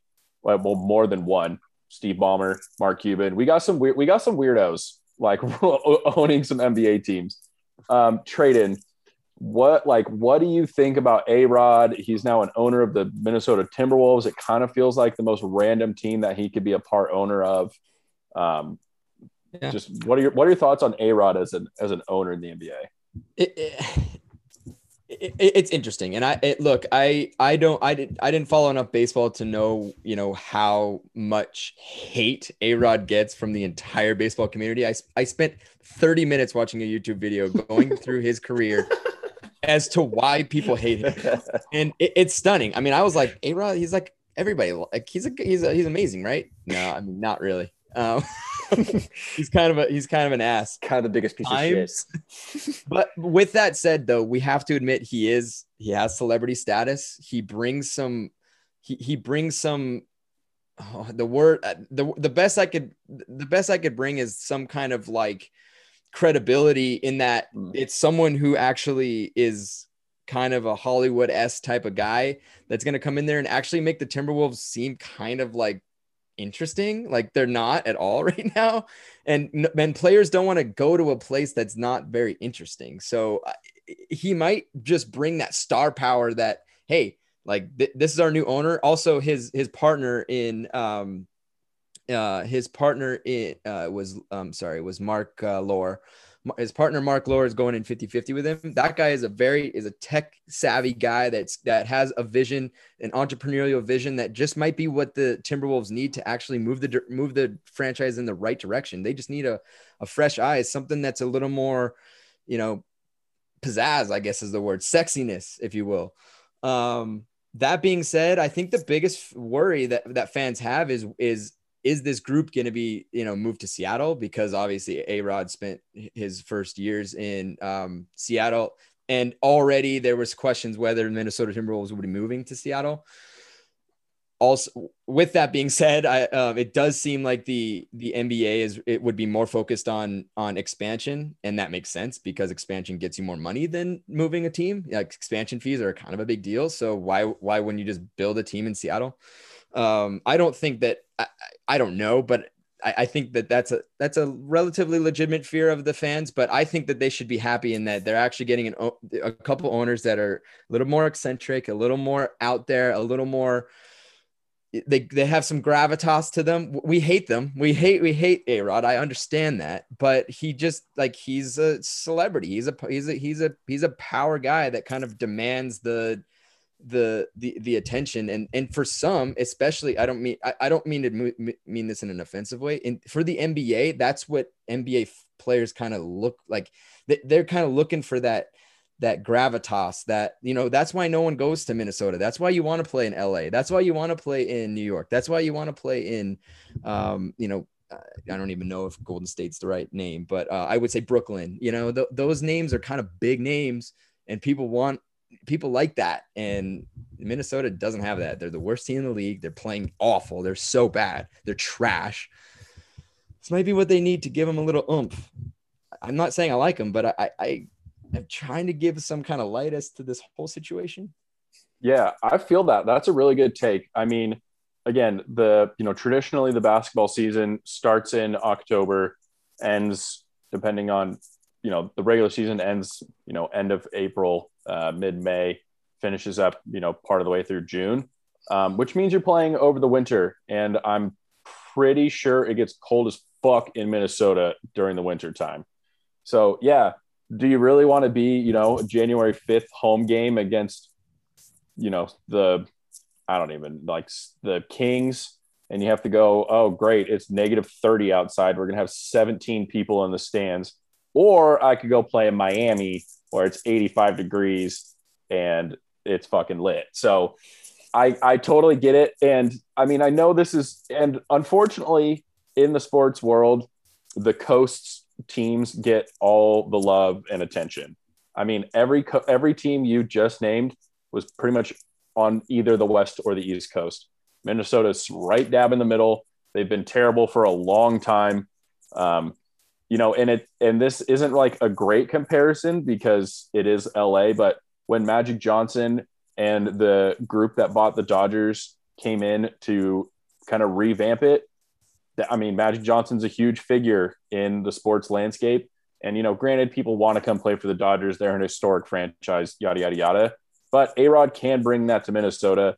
I didn't even think about them possibly moving to Seattle. That would be really interesting. Grumblings, but yeah, the current ownership does not want that. But I don't think I would be surprised if they did. I mean, they still have a very loyal fan base, and the St. Paul, Minneapolis area is a pretty large area, and there's not a whole bunch of other big cities close. Right. So I still think that, I would be surprised if they moved. Seattle is looking for a team, ever since the Sonics left to become the Thunder. So I like that take. I can only imagine like a Dallas Mavericks, Minnesota Timberwolves game, and like Mark Cuban and A-Rod like doing some dumbass fucking thing on the court like at halftime. Probably would. Yeah. Well, they share a screen on Shark Tank because A-Rod's their buddies on Shark Tank. Who knows what's going to go on. I think the biggest thing is A-Rod has money and he wants to spend it. And if you put it in the franchise. It's a franchise that needs it. Guys, it's valued. It's the 29th most valuable NBA franchise. There are 30. They're not a very valuable franchise, and he might be able to improve that. Who's last? Who's last? I'm gonna say the Kings, but I don't know. That would not surprise me. Makes sense. Even though the Kings Arena is dope. I know they're like 28-29. The Timberwolves are 28-29. Okay. Tyler, you've been shaking your head. Do you need to rant about A-Rod for a little bit, or I just don't like Needs a A-Rod. release. It's just one of those things, man. We could have a whole segment about A-Rod and why I don't like A-Rod, but I don't like it. Okay. We're gonna have to. 30-minute video. I can send it to you. Yeah, Tradon, you're right. You're right about like everything you said was right, but I still don't like A-Rod. Yeah, I'll leave it at that. We're gonna have to go back to episode like 1 or 2 and figure out if he was on my top 10. Yeah, I was thinking about that. Definitely was. Yeah, was he? I don't remember. So, good call, Tradon. Other than that, that's what I got for the NBA this week. It'll be another fun week coming up.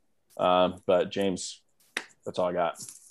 Another solid segment, Alex. I hope you guys learned something and refresh your memory of what happened last week. This week will be just as exciting, as Alex just mentioned. We're going to take our last break of the day, but when we return, Tyler's finally got another segment.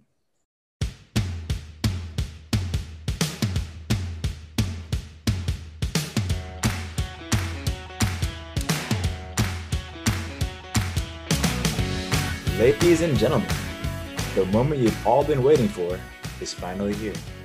Tyler's Oh Damn Moments of the Week are back. I know Tyler's pumped about it. And Tyler, go ahead and take it away. Oh damn, we're back, baby. Baseball's back. We've had a week and a half or so of baseball, and it was a busy week and a half. It was hard to just pick 4 topics to talk about. It was a great opening week. So much fun. I can't wait to get into this. But first off, right off the bat, I want to have a couple of honorable mentions before we get into the nitty gritty. We mentioned earlier in the podcast, Joe Musgrove threw the first no-hitter in Padres history in front of a large crowd in Texas. Awesome moment. For those that don't know, Joe Musgrove is a local San Diego kid. We talked about how romantic baseball is. How romantic is it that the local kid threw the first Padres no-hitter in their history? That's pretty awesome. So congrats to Joe Musgrove, and congratulations to the Padres for finally joining the club. They were the only team in baseball that did not have a no-hitter. Number 2, Yermin Mercedes from the Chicago White Sox started his MLB career going 8 for 8, which is an MLB record. This guy is absolutely on an absolute tear. I believe he leads the league, or he's close to the top 5 in hits and average right now. Also a great story. He was just he was a Rule 5 draft pick. For those people who don't know, that's not even like a regular draft pick. He just got picked up. Just had a really, really long, great career or rough career going through the minor league. So seeing success stories like that is pretty awesome. So hopefully he continues that success in Chicago. And my last honorable mention is Dodgers got their bling. They got those World Series rings, and that is an oh damn moment for sure. Alex, real quick, just you're the other Dodger fan. Did you watch the whole ring ceremony? Just your thoughts on those rings. Yes, I did watch the whole ceremony. It was pretty awesome. I mean, I think we talk about how there are players that you just feel like are deserving sometimes to win a ring. Ovechkin, when he finally got his first ring, everyone was just like, other than fans that hate the Capitals, like, okay, he got his ring. That's awesome. I feel like, even for you guys who are, Angels fans, you kind of have to feel that way about Clayton Kershaw getting his ring, the smile on his face. If Mike Trout ever wins a ring, I will feel exactly the same way. I'll be like, that guy, well, finally fucking deserves it. Kershaw, with just everything that went on, Dave Roberts losing Tommy Lasorda, it was awesome. And the rings are super tight. Super great. Yeah, there's a picture of Kershaw when he first got his ring, and the look on his face was like a kid on Christmas morning. I mean, you just gotta love that. Super pumped for Kershaw. He obviously got probably the loudest and longest ovation of any of the players, which is well deserved. So let's move on to the nitty gritty. These oh damn moments. The number one was Major League Baseball decided to move their Midsummer Classic All-Star game out of Atlanta in response to the Georgia voting laws that were recently passed by Georgia Governor Brian Kemp. These new laws restrict voting to especially to some minority communities, and it was a very heatedly debated topic. It was kind of this. It was one the commissioner of baseball was, debating whether to move the All-Star game out of Atlanta, Georgia, because of this. Ultimately, he decided to do that. The All-Star game for 2021 will now be held in Coors Field in Denver. So that's going to be held there now. It was a very interesting decision. So Alex, you have the kind of the head on this one. Just real quick, I just want to get your thoughts on the decision, and do you agree or disagree with what MLB decided to do?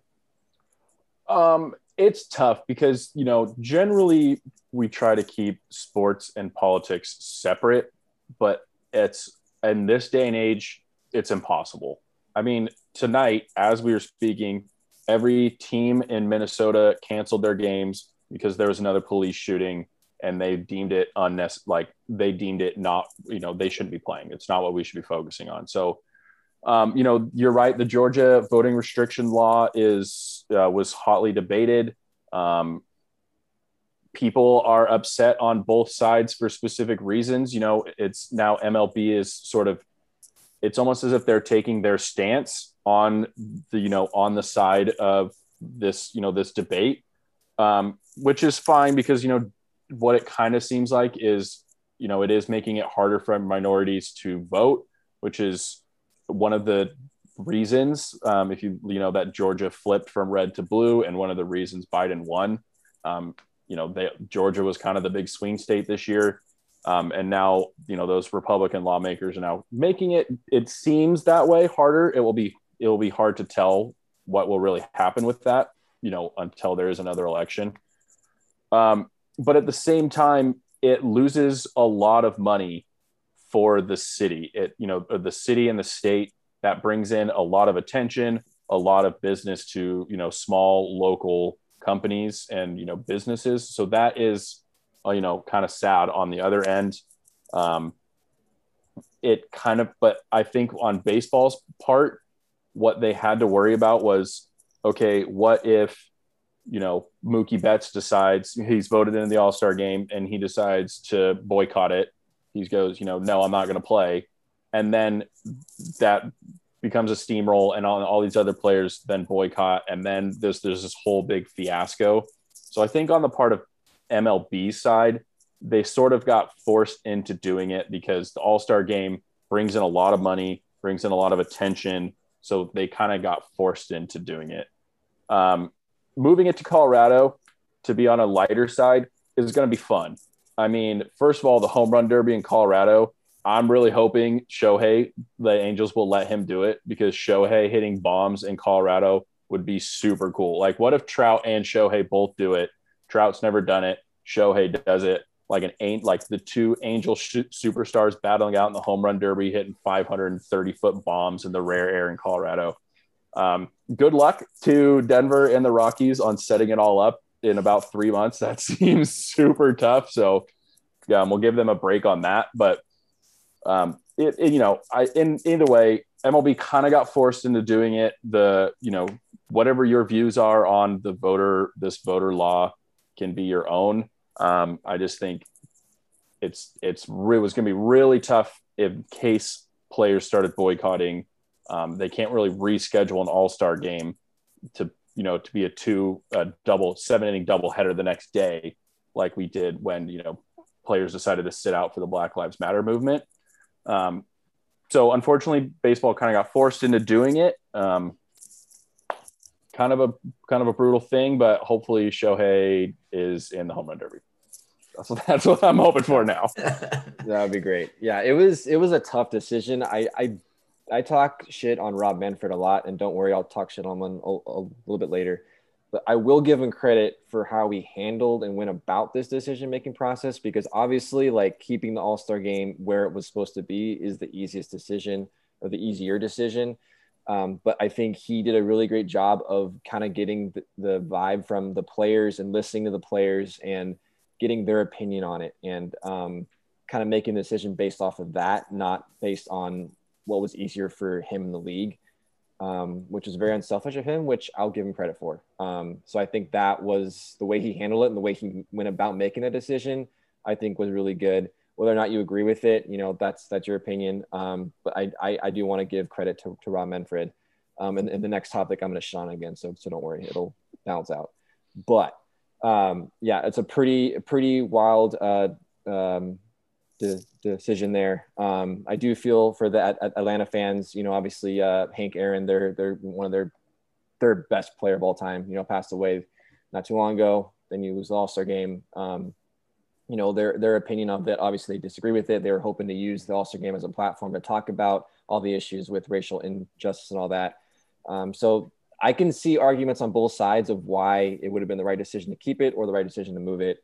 It's a tough one. So you let us know your thoughts. It's a pretty interesting one. So moving on to my next oh damn moment. We got our first little scuffle of the season with with division rivals. The Reds and the Cardinals got into it a little bit.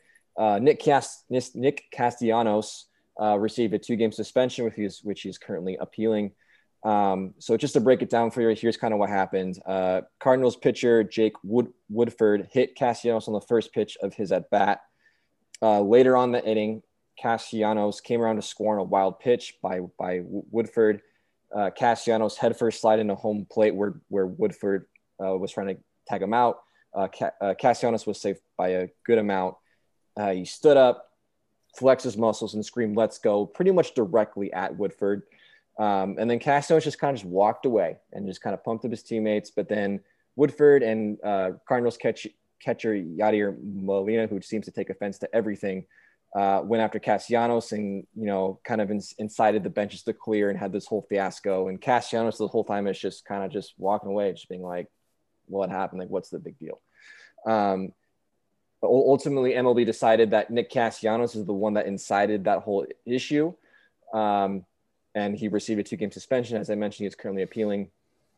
So a pretty interesting situation that went down. James, I want to know what your opinion is on MLB's decision to suspend Castellanos.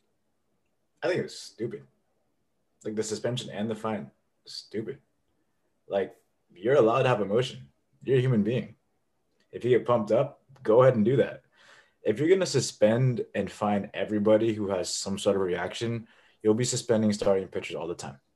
How often does a starting pitcher, like in the bottom of the 3rd inning or so, they get into like a rut where they load the bases and then they're 1 strike away from getting the inning to be done, and they throw a strike, and with either if it was looking or the guy whiffed on it, the pitcher has emotion. The pitcher will probably do the exact same thing that Nick Castellanos did, probably flex and say, "Let's go," but they don't get in trouble for it.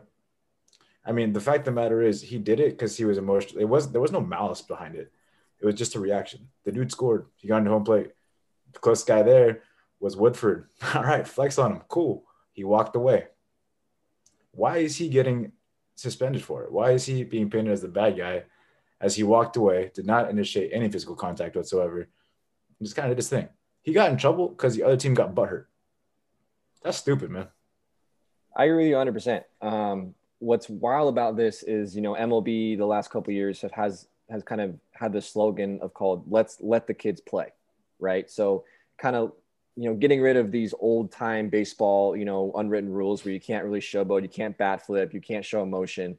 They're trying to move past that and, have a little bit more emotion in the game, which I think is a good thing. I think that's going to move the game forward. And then something like this happens, right, where Nick Castellanos just, scores on a wild pitch after getting hit by a pitch and, screams, "Let's go," walks away, isn't trying to, create any kind of situation. And like you said, you're right. It was more Yadier Molina and Woodford's reaction that created the benches to clear than it was Castellanos's celebration. Then you suspend him for 2 games. It makes no sense to me. I think it's a really dumb decision. I think it was short-sighted. I do not agree with it at all. I think it's horrible. I hope Castellanos gets the suspension lifted. I don't think it'll happen, unfortunately. But Nick Castellanos keeps showing that emotion. It's wild because I feel like this happens in the NBA almost all the time when a guy dunks over a guy and he flexes and screams, "Let's go," and that's just how it is. And in baseball, that happens, and the guy gets a suspension. That's the problem with baseball culture in a nutshell. Is these things aren't allowed, and that needs to change. So hopefully people will start to see that. I had no problem with it. I don't know if anyone else on the podcast had a problem with Nick Castellanos' reaction or not, but yeah, I think that was pretty poor judgment on the league's part. All right, so moving on to my third oh damn moment. Trevor Bauer is currently being investigated for using a foreign substance on a baseball. This is a really juicy topic, and this might go on for a little bit, so just bear with me for a second. This has a lot of history and just a lot of things going on. Tradon, you're going to kind of help me help the podcast kind of talk about this one. So just a real quick recap of what happened. So umpires removed a few baseballs from Trevor Bauer's start last week in Oakland and were sent to MLB for investigation. Apparently there was a sticky substance on the baseball. This comes after a league memo before the season started announcing that they're going to be cracking down on foreign substances on the baseball. Many people around baseball believe that Bauer is being singled out. And this is mainly because Bauer kind of raised this debate a couple of years ago and has kind of been kind of the head guy in terms of the players who've kind of been the forefront of this whole foreign substance on a baseball issue. And just kind of to recap on that, his whole thing was that baseball doesn't really enforce the rule of having a foreign substance on a baseball, even though it can dramatically increase the performance as a pitcher. You can increase spin rate, you can increase a lot of things, and the more spin rate you have, the more the ball breaks, the faster you can throw it, all these different things. And he basically pretty much called MLB out and said, if you're not going to force it, then I'm going to start using, a foreign substance to increase my spin rate. And that was in 2019. In 2020, he won the Cy Young. His spin rate went up. This creates all this kind of, MLB's like, oh damn, this is probably the reason why this is going on. Maybe we should crack down on it. Bauer gets his big contract. Now all of a sudden MLB is trying to, the first guy in the first week of the season that they single out is Trevor Bauer. I don't think that's a coincidence. But Tradon, I want to know your thoughts on this whole situation. And do you believe that the league is specifically targeting Bauer on this whole thing? Just your thoughts. Absolutely. They're calling him out on it, or they're targeting him because he brought it on himself. He brought it up and made the MLB look like idiots. He has said multiple times, he's proven that this is a problem. Look, he is getting 300 to 400 RPM more than he was in 2019. It's absurd. And they haven't dropped it this year, and he's only pitched one or 2 games, right? Or 1 game. But the issue that I have is that now he's being all quiet about it. He was so verbal about it, and specifically against Garrett Cole, who is his long-term rival back at UCLA. Garrett Cole has obviously done it. But here's the biggest thing is that I would say 80% of pitchers do this. I would say 80% of pitchers do this, and the MLB is not doing anything about it. And Trevor Bauer is very vocal. He's very social media-esque. He has a YouTube channel. He probably has a TikTok. He probably has all this shit, and he blows it in your face and just shows you exactly what the issues are and how he feels. And I think the main issue is that, like, he's the only one that's been vocal about it. Every other player has been quiet about it, and unfortunately, it's been part of the game. Unfortunately, the MLB is trying to punish him because he made the MLB look like idiots. That's what I think. But now he's being all quiet about it. Like, I don't even really like the guy either. Like, he's kind of an asshole too. I mean, I don't think he's that great. And I worry about him because as soon as you take the substance, which it's interesting because, you know, the pine tar has been a thing. Sandpaper has been a thing in the past. I mean, you guys know more about it than me. I watched another 20-minute video on this. What's interesting is I'm pretty sure that he probably has the best of the best in terms of formulas for this substance on the ball, because he studied it. He's almost like the DeChambeau of baseball pitching in that he studies it. He studies the RPMs. Let's look at his stats before 2020. He's average at best. He ain't that good. And all of a sudden he's good with this substance that I think he's figured out a substance that's easier to hide. I mean, some guys are putting it on their necks, their hats, I mean, it's clear as day. And that was before HD. Like, when now you can't get away with anything. I think the main issue is that they are absolutely calling him out because he tried to call the MLB out. They didn't do anything about it. And he literally admitted to cheating without admitting that he cheated. He proved it with, I mean, I think in one game where he actually like did the thing for one inning, his RPM shot up and then he stopped it the next inning and his RPMs went down to normal. And then he tweeted about it and basically admitted it without actually saying, "Oh, I did that." Yeah, dude. I mean, they're counting him out because MLB is like, dude, you're talking about this. No one else is talking about this, just you. And now he's actually doing it. So that's why they're singling him out because you don't want to look like a fool, and MLB looks like a fool once again. Yeah, Trevor Bauer is not afraid to stir the pot. That's why a lot of people do not like him. But he brings up some really interesting conversations and a lot of really good points. And he, you know, honestly, he's a no bullshit kind of guy. He's like, dude, this is how it is. He literally tweeted out what his ingredients for his foreign substance is. He tweeted it, you know, word for word, like, you know, put a little pine tar, put a little this, put a little that. That's what you get. You know, that's how open he is about this kind of stuff. And also, to be clear, like, pitchers have been doing this forever. This is not a new thing that's been going on recently. Foreign substance on the baseball, pitchers have been trying to get away with this stuff for a very long time. And for the most part have, like you said, probably 80% of pitchers probably do this. That's probably a pretty accurate number. A lot of guys have been, you know, accused of doing it.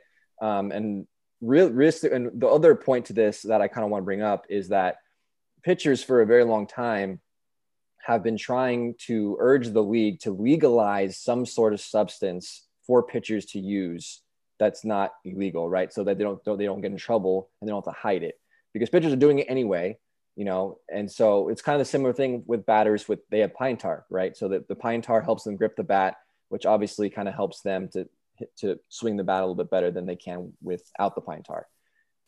Giving pitchers a certain kind of substance, you know, is beneficial for them as well. But to legalize some sort of thing, for me, in my opinion, that is the whole reason behind the crackdown. So I think they're trying to get a sense of what everyone's using and trying to come up with a consensus of what can be legalized. I could be wrong about that, but that's kind of what my opinion on that is. I don't think a lot of pitchers are going to get suspended unless it's how they've been suspended in the past, where it's like they get caught red-handed. For example, that guy that literally had pine tar on his neck and was doing this during the game. Like, yes. that's no. And it's shiny. That. Yeah, it's shiny. Like, you can't be doing that. You know, pitchers, it's pretty easy to hide it. So as long as you can get away with it, you know, I don't see how they can prove that Trevor Bauer put that substance on the baseball. You can assume, but you can't, you know, in a legal. It's pretty clear. how are you actually going to prove that? That is true, but the stats don't lie. Right. No, I'm not saying he's not using. He's definitely using a foreign You're right, substance. though. He definitely is. I think a lot of guys are, but I'm saying like, how is the league actually going to prove that in the legal sense that you use you put this substance on this baseball? You know what I'm saying? Yeah. So I don't think that there's going to be a suspension. There might be. Trevor Bauer starts tomorrow night. We'll see if his RPM goes down or not. I have a question for you guys. Yeah. If he can't do this, are you worried that you're giving him $40 million and he's going back to a 4.5 ERA? I think Trevor Bauer is going to do it anyway. I think he doesn't. I don't. If he gets suspended, let's just say if he gets suspended and he gets fined for using a foreign substance, he's going to figure out some other way to get around it. Fair enough. But am I worried about it? Maybe a little bit, just because, as you mentioned, Trevor Bauer was a very average pitcher. Just kind of, you never know what you're going to get. You're going to get good Bauer, bad Bauer. You're going to get a Bauer that goes out there, shoves it for 8 innings, or you're going to get a Bauer that's going to give up, 5 runs in 2 innings. You usually never know what you're going to get. But obviously, he's been very good the last couple of years. His first 2 starts were very good. So we'll see. Alex, you got any take on this one? Tradon, I think you nailed it on the 80% thing. I think there's MLB pitchers that you think of that are wholesome and good guys, that have better reputations than Trevor Bauer does, and they definitely use it. Michael Pineda was the guy with the neck thing, by the way. I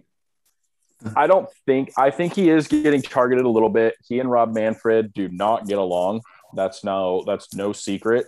Trevor Bauer is very unspoken. I've watched some of his YouTube clips. He will call people out on shit. That's his whole thing. The other problem is with this is the pitcher's the only one that's going to get in trouble, but it could be the catcher. It could be an infielder. It could be the ball fucking hit part of the bat that had pine tar on it. Like, it's tough to know. I mean, a couple years ago, we saw a ball in the dirt and Yadier Molina, it hit him in the chest protector and stuck. Yeah. Literally like there was glue. And because that's what catchers do, they hide some sticky shit on there, because when the ball is in the dirt, it hits their chest protector and won't bounce as far away because it's sticky. So baseball has a long history of cheating. I mean, you look at the Black Sox, that was 100 years ago. You look at the Astros, that was 2 years ago or whatever, So it's part of the game. I like the idea of it being a controlled thing. Batters allowed to use pine tar. They have the rosin. Part of it too is like a safety measure. They get better grip on the ball. They can, they can locate the pitch better. No one wants to get hit in the head by 100-mile-an-hour fastball that slips out of somebody's hand because it doesn't have pine tar on it, or whatever sunscreen or secret fucking whatever thing they're using. So, I think it's going to be a storyline to continue to watch throughout this season. It does not surprise me that Trevor Bauer's name is the first one that comes up, though. Not even in the slightest. Yeah. James, Eric, you got anything else on this one? Oh, okay. So, I mean, this is highly, highly, highly improbable. But what if it's not the pine tar that's making Trevor Bauer that good? What if his finger game just got really strong and is just like flicking it like? No, he is. He's flicking it. I just wanted to say that. Your ad, dude. Yeah. It's impossible for a human to physically do that. He's just flicking a little bit more. Yeah, flick it. Love that. Just flick it. Just flick it more. It's like a bop it. He went from 23rd in RPM to 1st. Yeah, I don't think he's over a season. I don't think he learned something new. It's like if Usain Bolt gained 10 miles an hour more on his sprints. Yeah. It's like there's obviously something going on there. That's Tradon, the comp to DeChambeau. 23 miles. The comp to DeChambeau. I mean, I don't know shit about golf, but from what I've learned from Eric and you guys, and what is his nickname again? Like the professor or something like that? Yeah. Yeah. Trevor Bauer studies the game unlike anyone else I've followed closely enough. He has all these color codes for what his body does. It's extremely scientific. So if there's one person I think that could change their spin rate, it is Trevor Bauer, because he pays attention.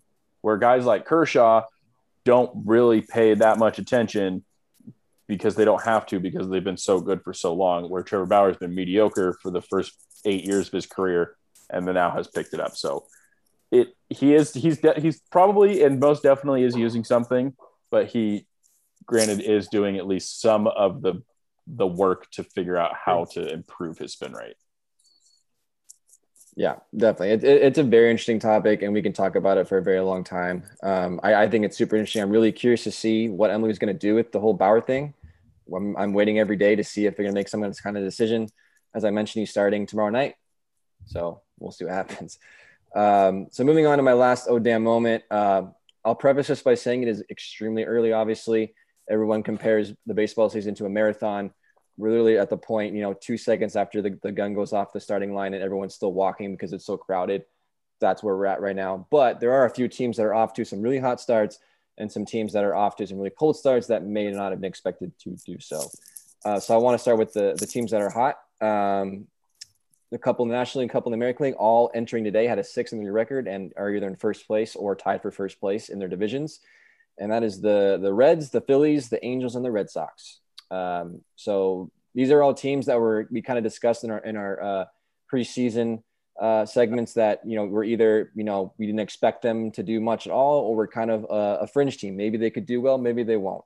So I'll start. So Eric, you're going to help me out with these. Of those 4 teams that I mentioned, off to pretty good starts.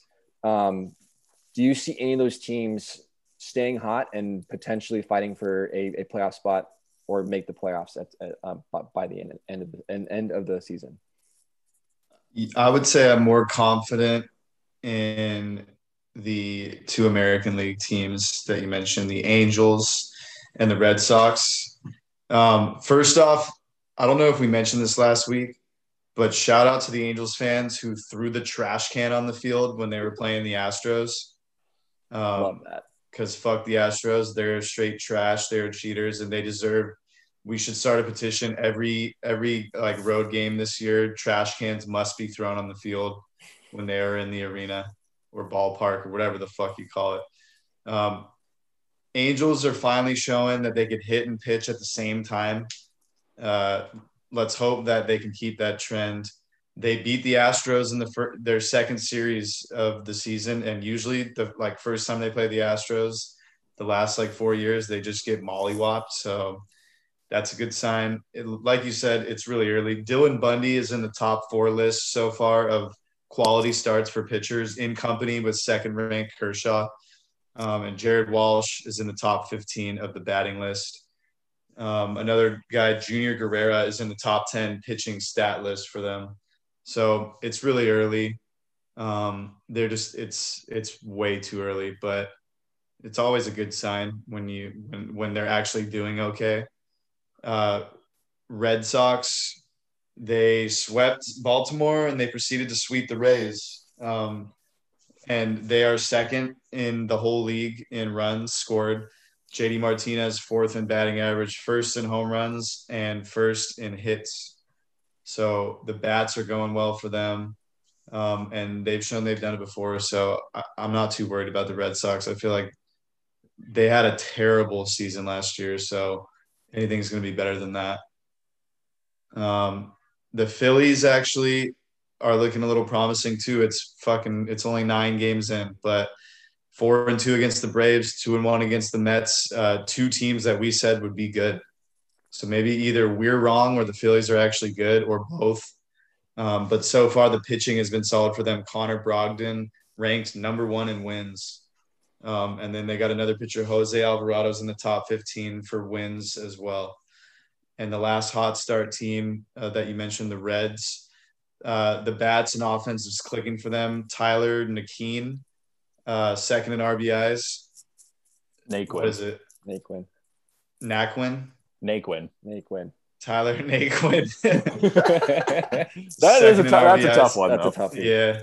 2nd in RBIs, 14 of them so far. He's also 3rd in home runs. Nick Castellanos. Come on, bro. I said it earlier. Yeah, I know. I heard you say it earlier, and I'm like, that's how you say it. He's ranked 11th in batting stats, and Jonathan India ranked in the top 15. So they got some good hitters and good batting going for them so far. I'd say I'm throwing my confidence in the Angels and the Red Sox of those four to make the playoffs.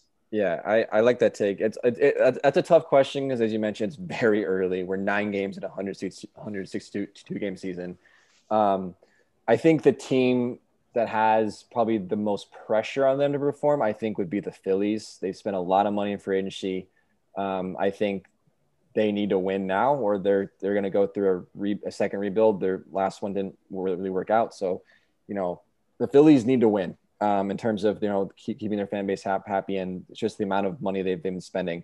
Those other teams, they don't got much to lose. The Angels, I kind of like this team. I think that I was 50-50 on them to start the season, but what I've seen so far, I like. If they can continue to pitch the way they have, I think they'll be pretty solid. We've always talked about the Angels pitching. That's their Achilles heel. If they can fix that, they're going to be pretty good. And I think this division is very winnable. The Astros are also off to a hot start, but we'll talk about the A's a little bit in a second, but they're not off to a good start. So I think that division is winnable, and the American League wildcard race also is very winnable. I think there's a lot of teams that are going to be vying for that spot. So the American League, I agree with you. I think it's way more open. The Reds, I honestly don't think they're going to keep this pace. I think that they're going to fall out at some point. I think the Cardinals and the Brewers in the division are just much stronger. But that division too isn't that strong, but I just think that they're not going to keep that pace. So moving on to a couple of teams that have been a little bit cold to start off the season. The Oakland Athletics are 3-7. They did take 2 out of 3 from the Astros, but they started off 1-7 to start the season. The worst run differential. They're making me look like a real dumbass more than I already am because I picked them to win the division. So they're not off to a good start. Granted, they're opening 3 series pretty brutal. Astros, Dodgers, Astros again. But still starting off 3-7, not a good start. And then kind of the whole American League East division is like almost a mirror image of what we expected it to finish. So you got the Yankees and the Blue Jays there at the bottom at 4-5. Not off the great start there. So kind of the same question, but the opposite way. Do you see any of these teams staying cold and not being able to turn the season around? It's so hard. It's like what you said earlier. We're literally 9 games in. Yeah. I'm going to go off your other question. If I could pick 2 teams to put confidence to turn it around, it's going to be the A's and the Yankees. The A's, we all said they were going to be a lot better. So far, it's only 9 games. One of the lowest ERAs, 6.39.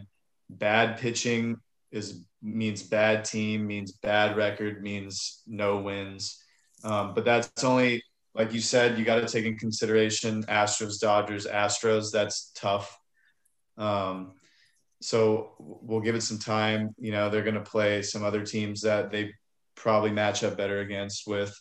I have a feeling they'll turn it around. They got the guys that can get it done to do that. Yankees, the only thing that is good for them right now is their pitching. Actually, their pitching is pretty solid. 1.73 ERA. But they don't really got the bats going. Plenty of time for them. I believe they will be okay as well. They have some weapons. Usually it seems that hitting isn't their biggest issue, but lots of time. I think they'll be all right. Blue Jays, we all were optimistic about them. But you can see they're still a young developing team.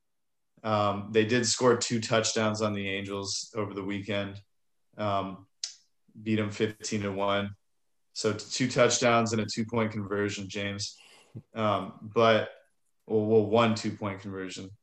But they could have used all those runs in other games and maybe they'd have a better record right now. Their one positive is Steven Matz, 1.46 ERA. So they got one guy who could pitch for them right now, but they need more. They're just a young developing team. They kind of remind me of the Angels a few years back, getting all these guys out of their farm systems. We'll see how they do. I don't have much confidence in them as I would the A's and the Yankees. Yeah, again, tough question. As I mentioned, it's so hard to tell. Obviously, the A's did not look good, but taking that last series from the Astros kind of helped me kind of spark confidence back in them again. Yankees and Blue Jays, I think they'll both turn it around as well. I think all 3 of these teams will be contenders. They're just off to slower starts. Blue Jays are dealing with a lot of injuries. Yankees, I just feel like always get off to a slow start. It's just kind of their thing, and then they eventually, pick it up.